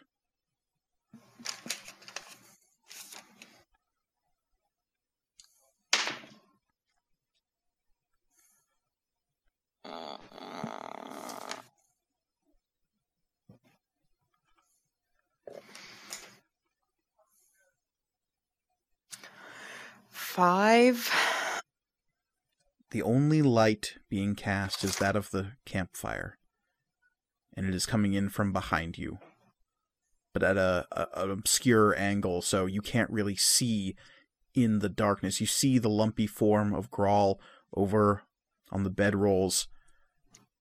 Almost relieved, you see that he is silent. Almost too silent, though. There's a deathly stillness to this place, but in that stillness, for half a second, you blink in the flickering firelight, and there is a creature crouched over Grawl's prone body. Whoa. Something hunched and covered in a brown shroud. You blink and it's gone, and there's only the shape of the sword next to his lying body, but for half a second, you thought you saw a pair of huge green luminous eyes. Now all you see is the dull, very slight green glow of runes etched on the sword. But the sword is permanent. It is not some writhing thing on the ground.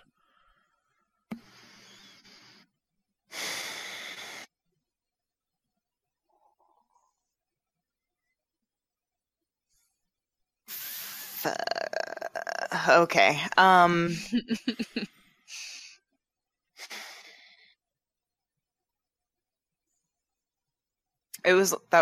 That shape was only there for a second.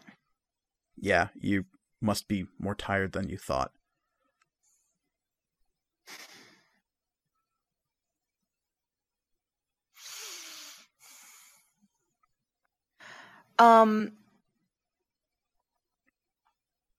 Instead of using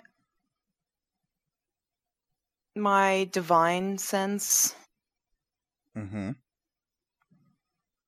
I'm going to cast Detect Evil and Good, which includes aberrations, celestials, element, faith, undead. Okay. Let me look up that spell real quick. It's Detect Evil and Good, yes? Mm-hmm.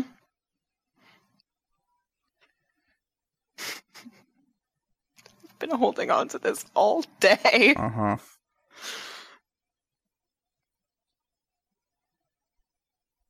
Okay. So, you open your mind with this spell, saying a brief prayer to Shamron the Wise. I was gonna say, I think she has the amulet, and it's like out, and it's in the same hand that she holds her shield with, and her shield is out as well. And both begin to glow with a soft gray light that fills this space. Inside the tent, you can see Grawl's body, now very clearly in this light, is just in a rictus, almost stiff as a board, laying. His eyes are closed, but his jaw is clearly clenched in some kind of pain. You detect no aberrations, celestials, elementals, fey fiends, or undead within this tent. But you do detect something directly behind you. Oh no. Yeah, it's like directly behind me. Directly behind you. Yep. I whip around and I try to get it with my javelin. All right. I don't actually think like she's on watch, so it's actually probably her warhammer. Okay. You swing around with the warhammer. Mm-hmm. There's nothing there. Fuck. I can still sense that it's There's something now in front of me. Every fiber of your divine sense is telling you there's something directly in front of you, but you swing with your warhammer and it's just cleaving through the cold night air, snow falling around you.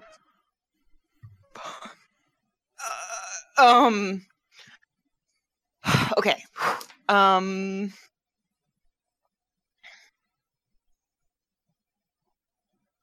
God. Okay.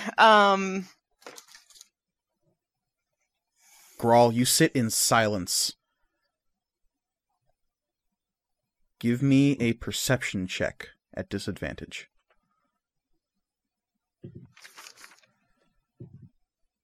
Okay.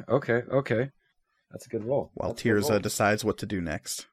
Do I? That is a 20. Dirty 20.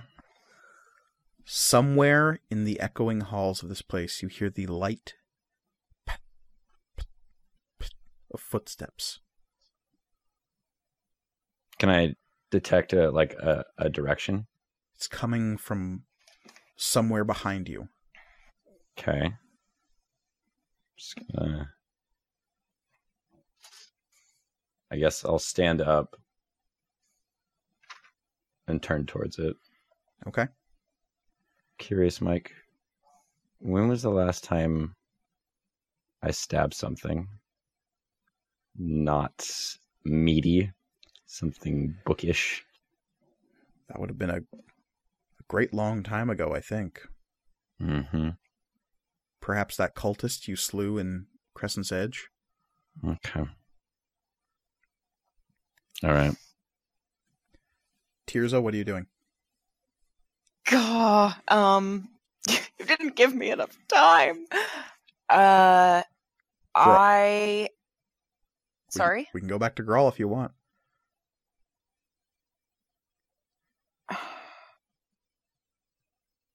Grawl, their footsteps are coming from somewhere distant.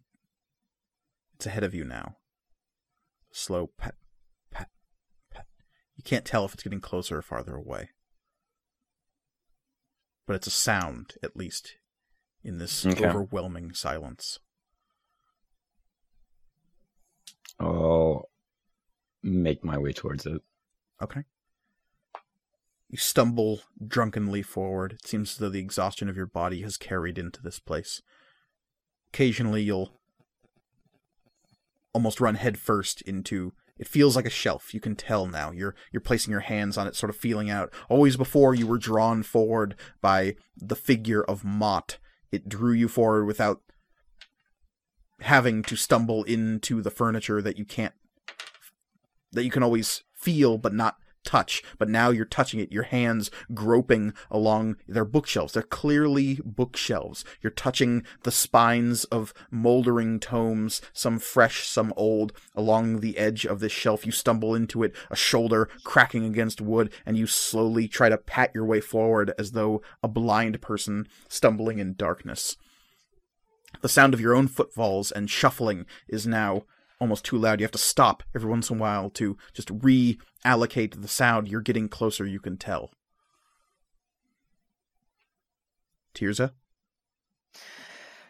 When I did detect good and evil, can I tell what type that is, or no? It is an aberration. Whatever it is.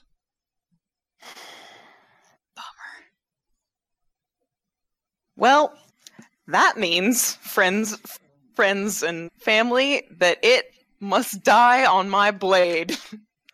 I cast divine favor, and I strike again.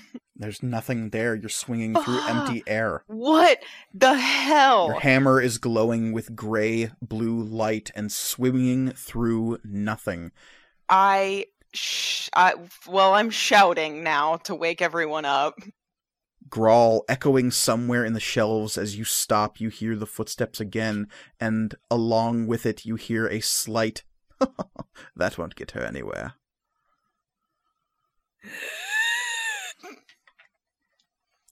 Tirza is shouting for everyone to wake up.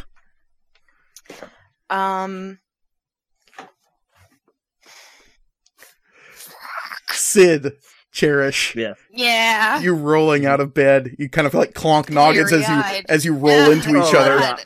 Oh, Ugh. God, you're a horn. I mean, yeah, they're there. Yeah. I don't know how you sleep on those every single night. I Right, sleep right, on my back. Anyway, right. this is not the time for this conversation. Sorry, yeah, I'm just very tired. Tirza is Yeah. shouting, and you stumble out of the tent. You see Tirza armed for bear, lit only by a dim, low fire. Snow is now coming down in earnest, and she is swinging at nothing in the air. Tirza, what are you doing? God, how do I say this without sounding like a crazy person? There is an aberration here.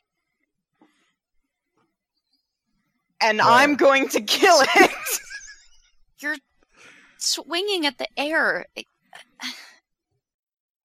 Do you see something? I can Me? feel it. You feel it? Yeah, I Oh. mean, again, right? Like, magic and weird things exist in this universe, so it'd be dumb for me to be like, you're just crazy. Right, But, like, yeah. But also, like, if the thing you're doing is not accomplishing the goal that you're trying to achieve. Oh, yeah. I mean, I don't think she's swinging anymore, but her Warhammer is lit up.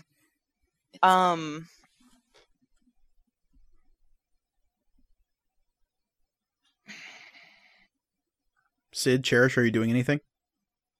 I mean, like, so she's right outside of Graal's tent. So, Mhm. so Cherish's next thing is like, is Graal okay? He's Is the sword doing the thing again? something's affecting him. No, it's not that. It's something else. What do you want? There's no response. I know there's not, but it's. Should we wake him up?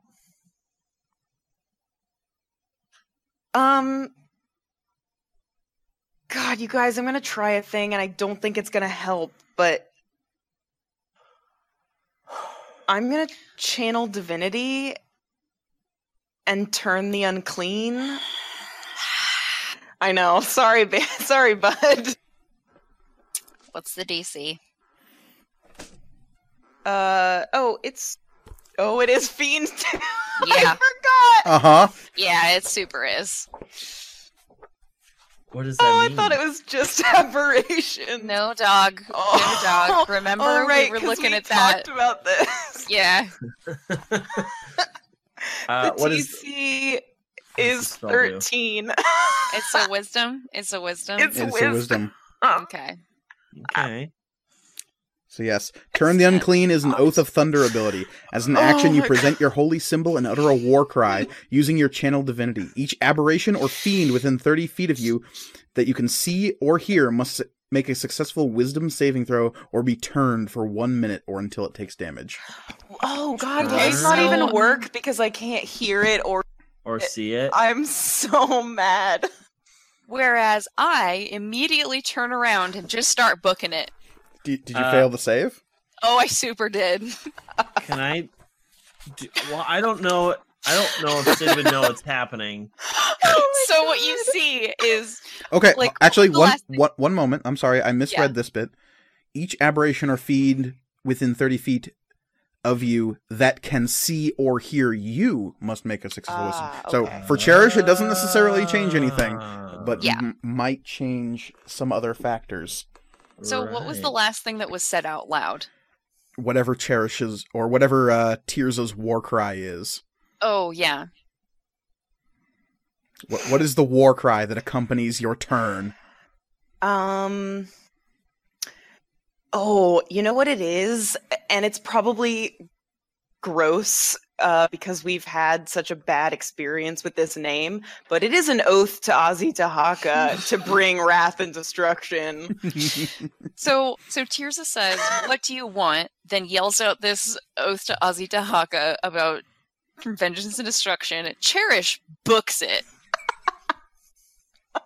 Just starts running. What the? Where are you going? And I start chasing after. I gotta Cherish. go. What is the? Am I afraid? Is it the fear condition? You are full of a unstoppable compulsion to flee from something that would otherwise unmake you. Okay. Every fiber of your being is telling you that the wrath that will come down from this previously small young paladin will unmake the very foundations of your soul. So that some lizard brain piece of you is just, nope, need to just leave. Yeah. At best speed. Probably the actual lizard part of my brain. Just like, oh no, I gotta go.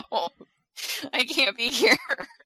So I just run for a full 60 seconds. Yeah. Tirza, you feel that aberrant presence flee as well.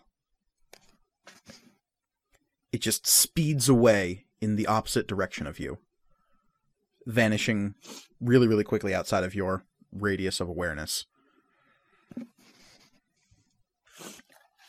Grawl. In those empty, vacuous stacks, you hear a voice say, "Damnation!" Can I? Is it like detectably closer than it was before when I was making my way towards it? Much at closer. all?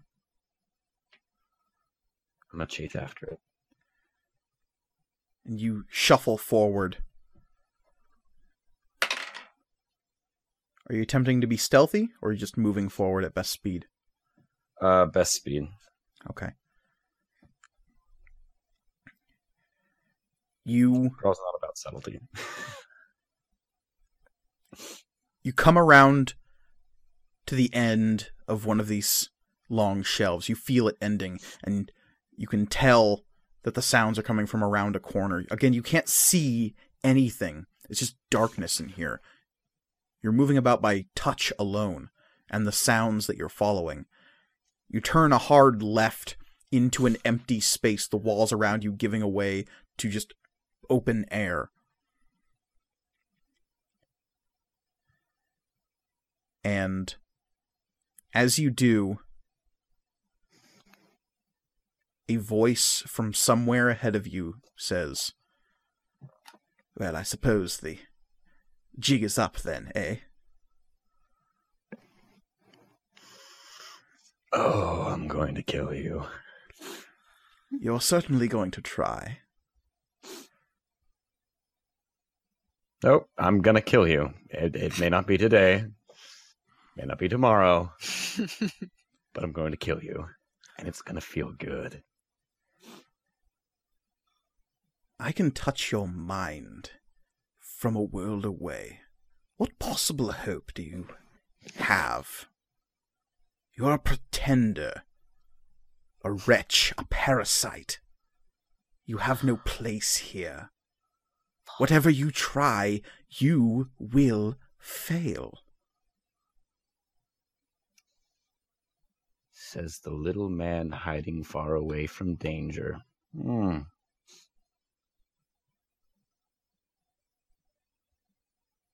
"I am not some rough barbarian who need strike at my foe with my bare hands." Bet you couldn't even hit me. "Indeed." Grawl, give me a wisdom saving throw. That's not great. Oh. Is this still a disadvantage? Not the saving throws, not yet. Okay. Can There it is. Oh, okay. It's a 12. Yes, Tirza? I was gonna say, can I cast a thing Can I cast protection from evil and good on Grawl? I don't know that it'll do anything, but I want to help. When would you have done this? Because Cherish is still fleeing. Yeah, I'm still just. I'm unfortunately. I love you, Cherish, but there are more pressing matters.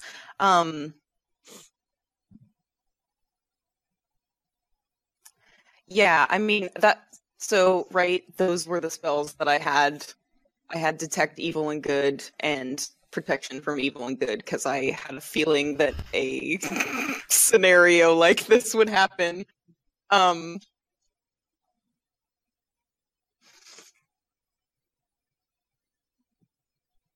But I also the aberration feeling feels like It has fled from you, yes.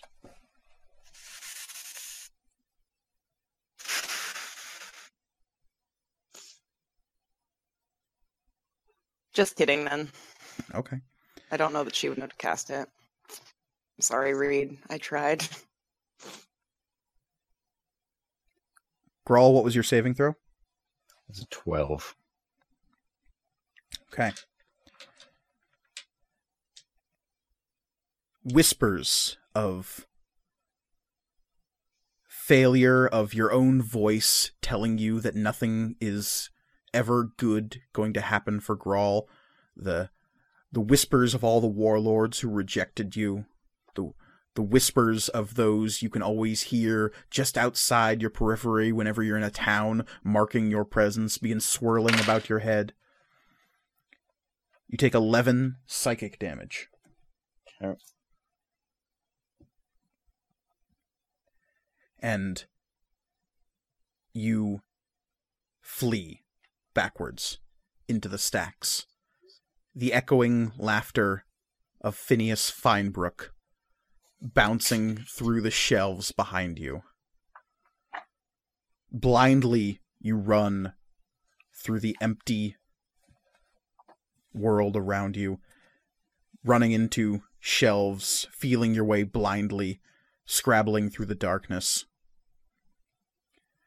That laughter following you the whole while. When you finally come to yourself, all that remains is the echoes and the dark world around you.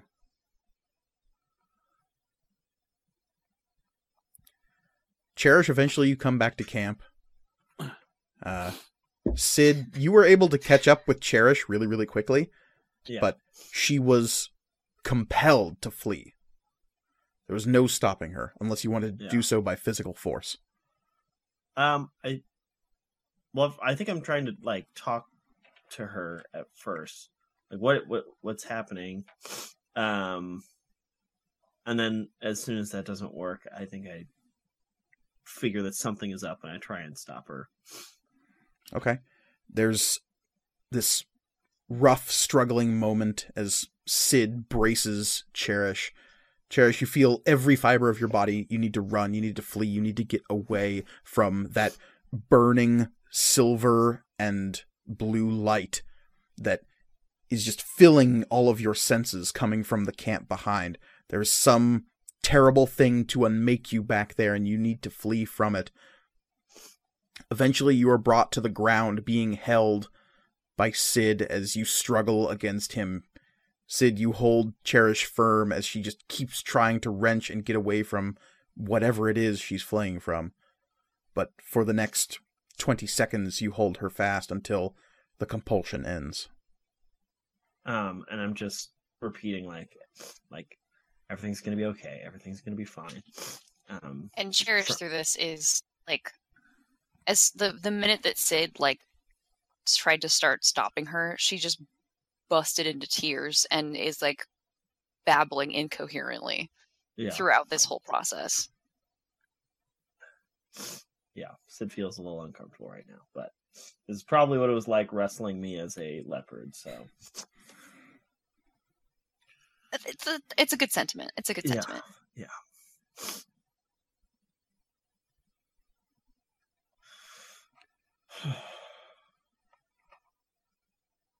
Tirza, what are you doing back at camp? I don't have any more points of lay on hands. Trying to make Grawl full. He's clearly bleeding again, I assume. Yes. Yeah. Actually, can I... No, what I said before was true. I have healing power, but I don't actually know how healing works. Just pats. Okay.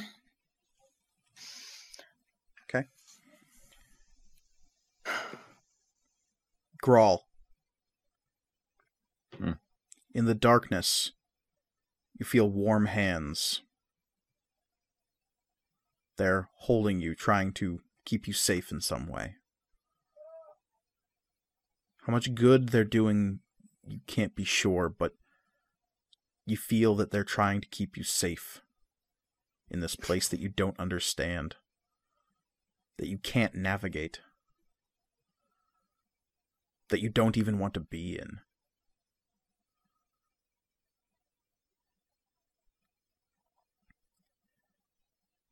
We're still hearing the echoing laughter. No, it's faded now. There's nothing but silence again.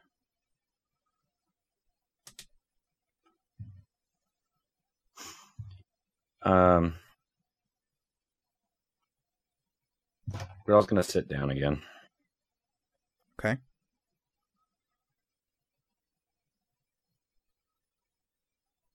He's gonna think. About what?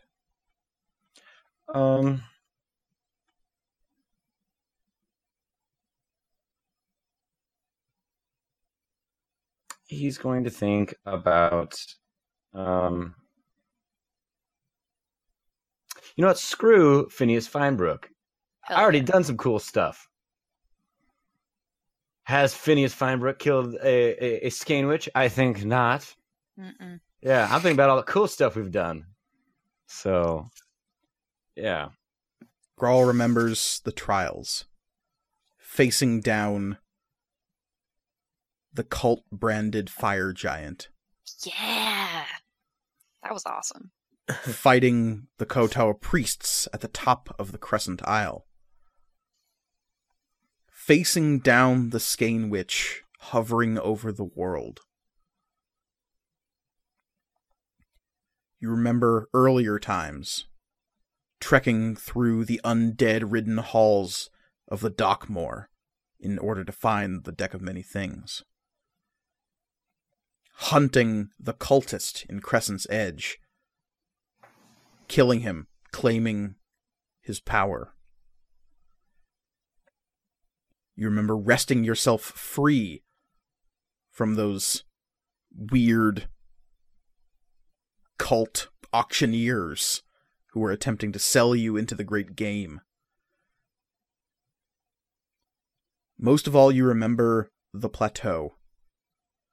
A skinny wretch, cast out by everyone and everything. Hearing a hum, a whine, a call.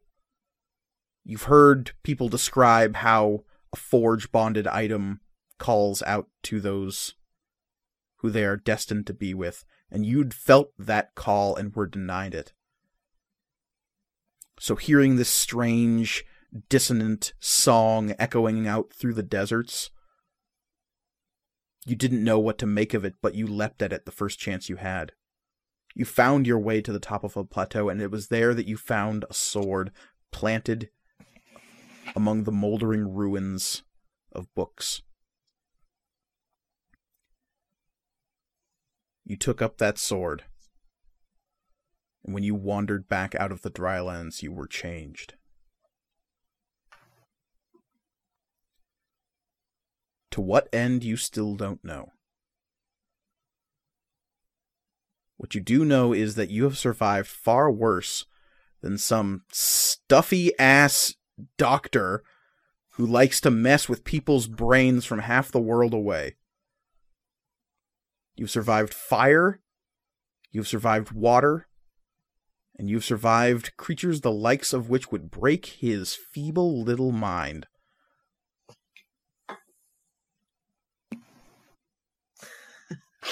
Cue air guitar. Yes.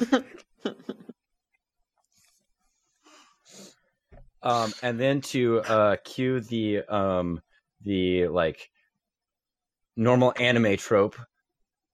I also have friends. Yeah. So yeah. You remember Cherish and Tirza, even Sid sometimes. He bought his way into this group. Whose money? You'll never know. Nah, that's fine.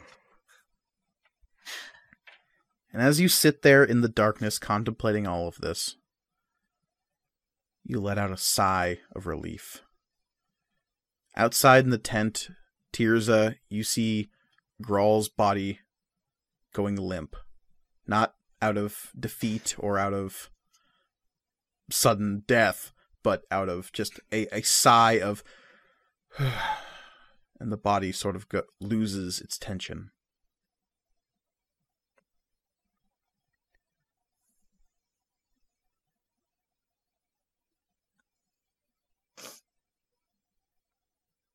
And by the time Cherish and Sid wander back to camp, Graal is snoring loudly. Did it work? Yeah, Cherish is like, is he okay? I think so. Do you know Are- what? Are you okay? I don't know. I know that that was Tirza that did that. Glancing now at Tirza, you've been taken aback the last few days over the fact that your friend, who you were always slightly older than, now appears older than you, more grown up, more adult. Now there is a small little singing thread of fear attached to that change.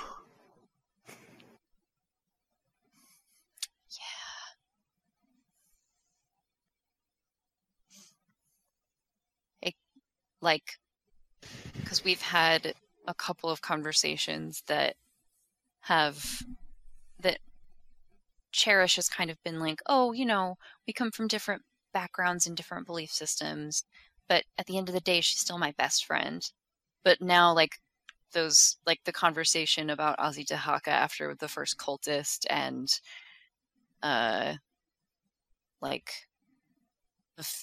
her being weird about fiendish stuff is definitely in a different light now. Yeah.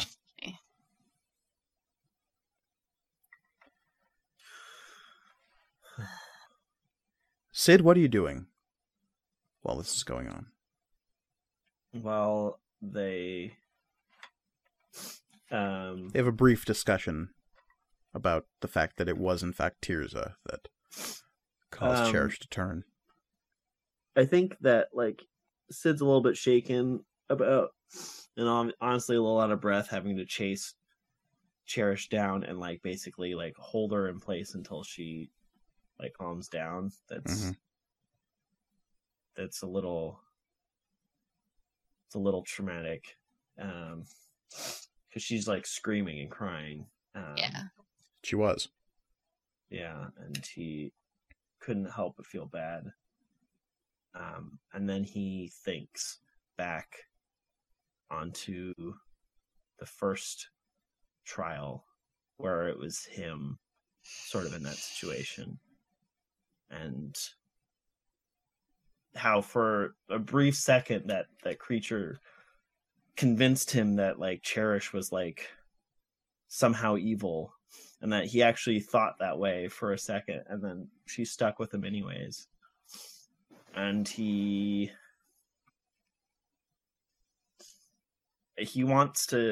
never thanked her, and he wants to, but he stops himself. Okay. Yeah. You walk off a few paces, sort of staring out into the night. Dawn is approaching soon, but you still have hours of darkness left. As you do, Stormpiercer doesn't say anything, but there's a sense of just like unspoken words from the sword. You're not sure what its intention is, but there's just a slight... It's that intake of breath when you know someone's holding back words, but unable to say them. Yeah.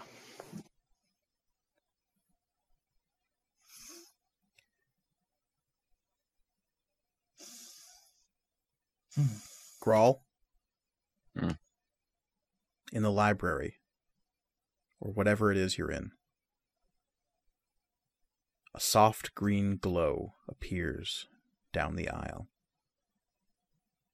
2 luminous orbs appear.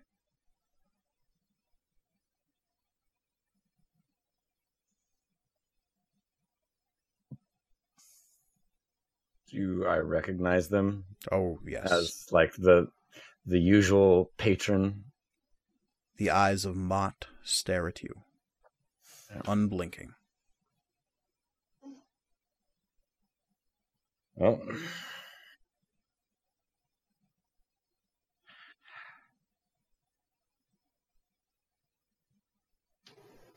Friend of yours?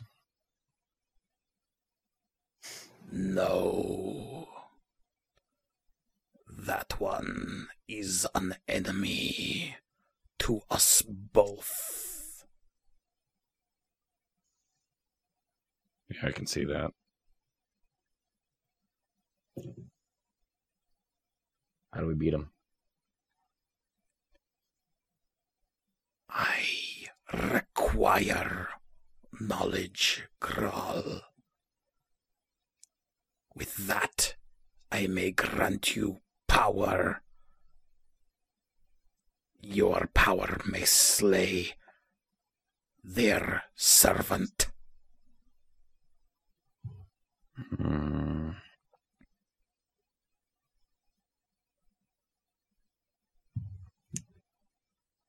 Well, nothing new there. All right. Exits that way. There is no exit from the archive, Grawl. Yeah.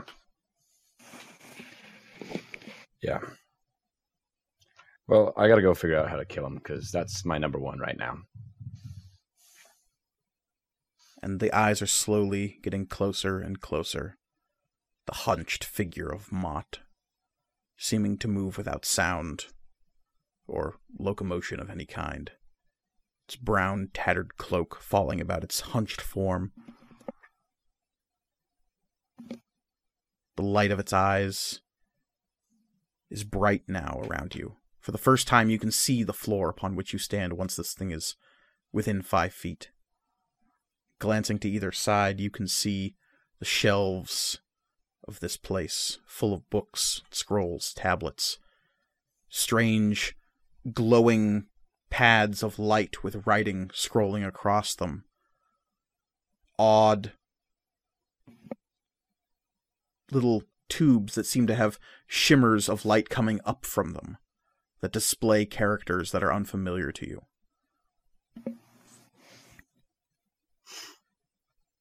Tablets of dark glass and polished steel, the likes of which you've never seen. You stare at all of these things, some of them mundane, some of them wondrous. You look around, the shelves seem to extend in every direction. You look up, they seem to just ascend into the sky. There's no ceiling to this place, it's just shelves forever in every direction. Full of information, full of lore. As the creature Mott comes close, it says, I am not the master of this place, Grawl. I am its prisoner.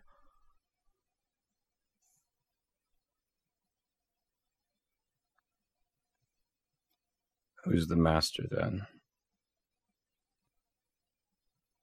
The one you seek to destroy serves them. Together, we may unburden ourselves of their unwanted attentions.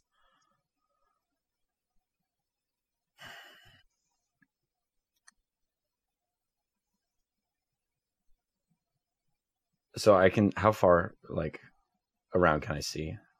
Probably no farther than about 10 feet. Okay. And then dim light past that.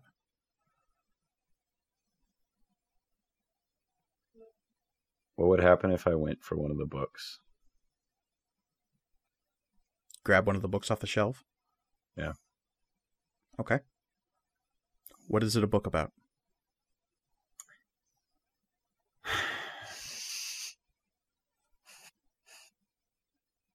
It is a book. It is a kid's fairy tale book. It is About fighting dragons. It is a children's fairy tale book about fighting dragons. Mm-hmm. In it, there is a small child which has to fight a dragon made of starlight that is attempting to swallow the night. As you read this book, Mott stands nearby, silent, watching. There's a sense of satisfaction you gain from reading this book. And when you awake in the morning, you remember every detail that you read.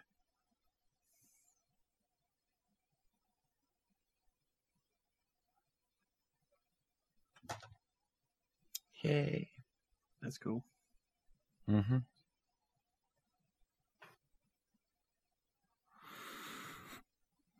Do I wake up feeling rested at all? You've lowered your level of exhaustion by 1, so Okay. your speed is no longer halved. It will take another day to recover fully. Okay.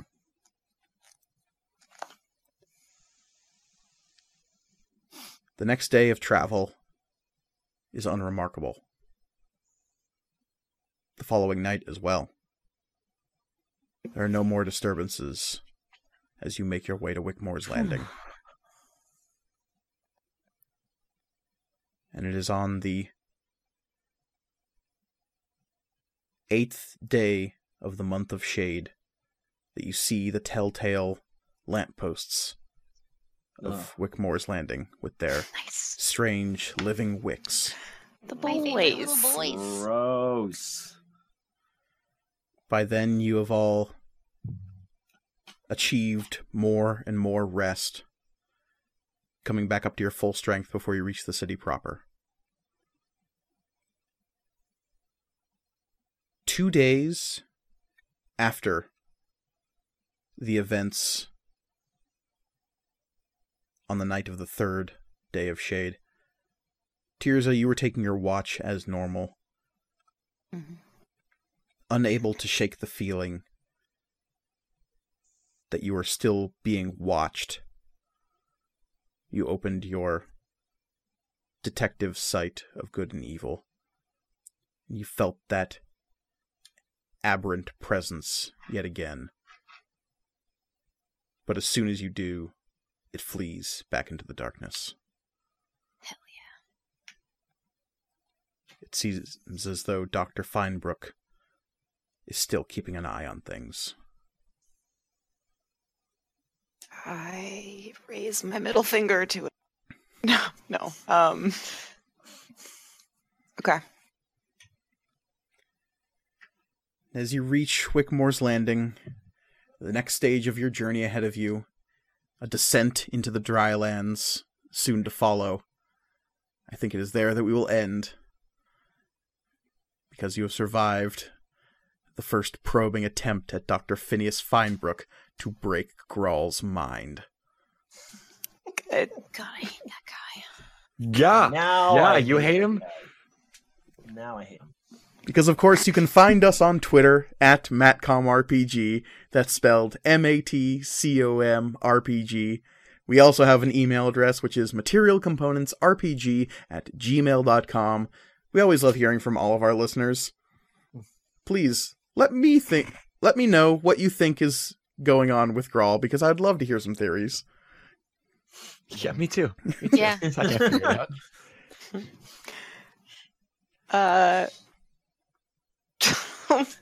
I just got boy. a text from the people that Nice. I have a Excellent. place to live. I am not homeless. Hooray! Excellent. Uh, yeah. Good end to the episode. Yeah. And you can find me on Twitter at Elliot C. Lewis. What are your suggestions for what I should ask Dr. Phineas Feinbrook with the silver message feather? Because I want to get that over with, like, ASAP. Yeah. Like, can he Like, go fuck himself? God. I was literally just about to say, what is the most you can fuck yourself? Yeah. Go do that.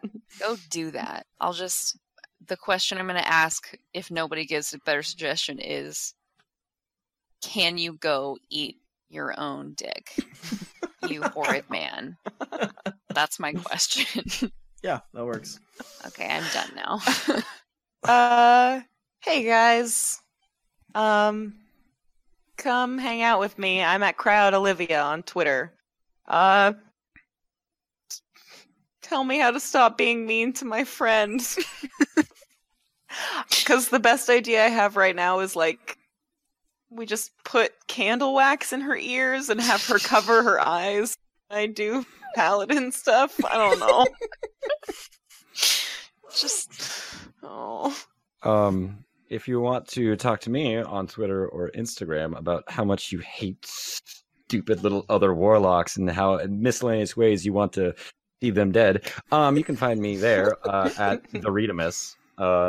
Yeah, just share your disdain for Dr. Phineas Butthead. I don't know. I hate him. All my loathing. Mm-hmm. Fuck that. And if you want to get a hold of me directly, you can't. I'm sorry. But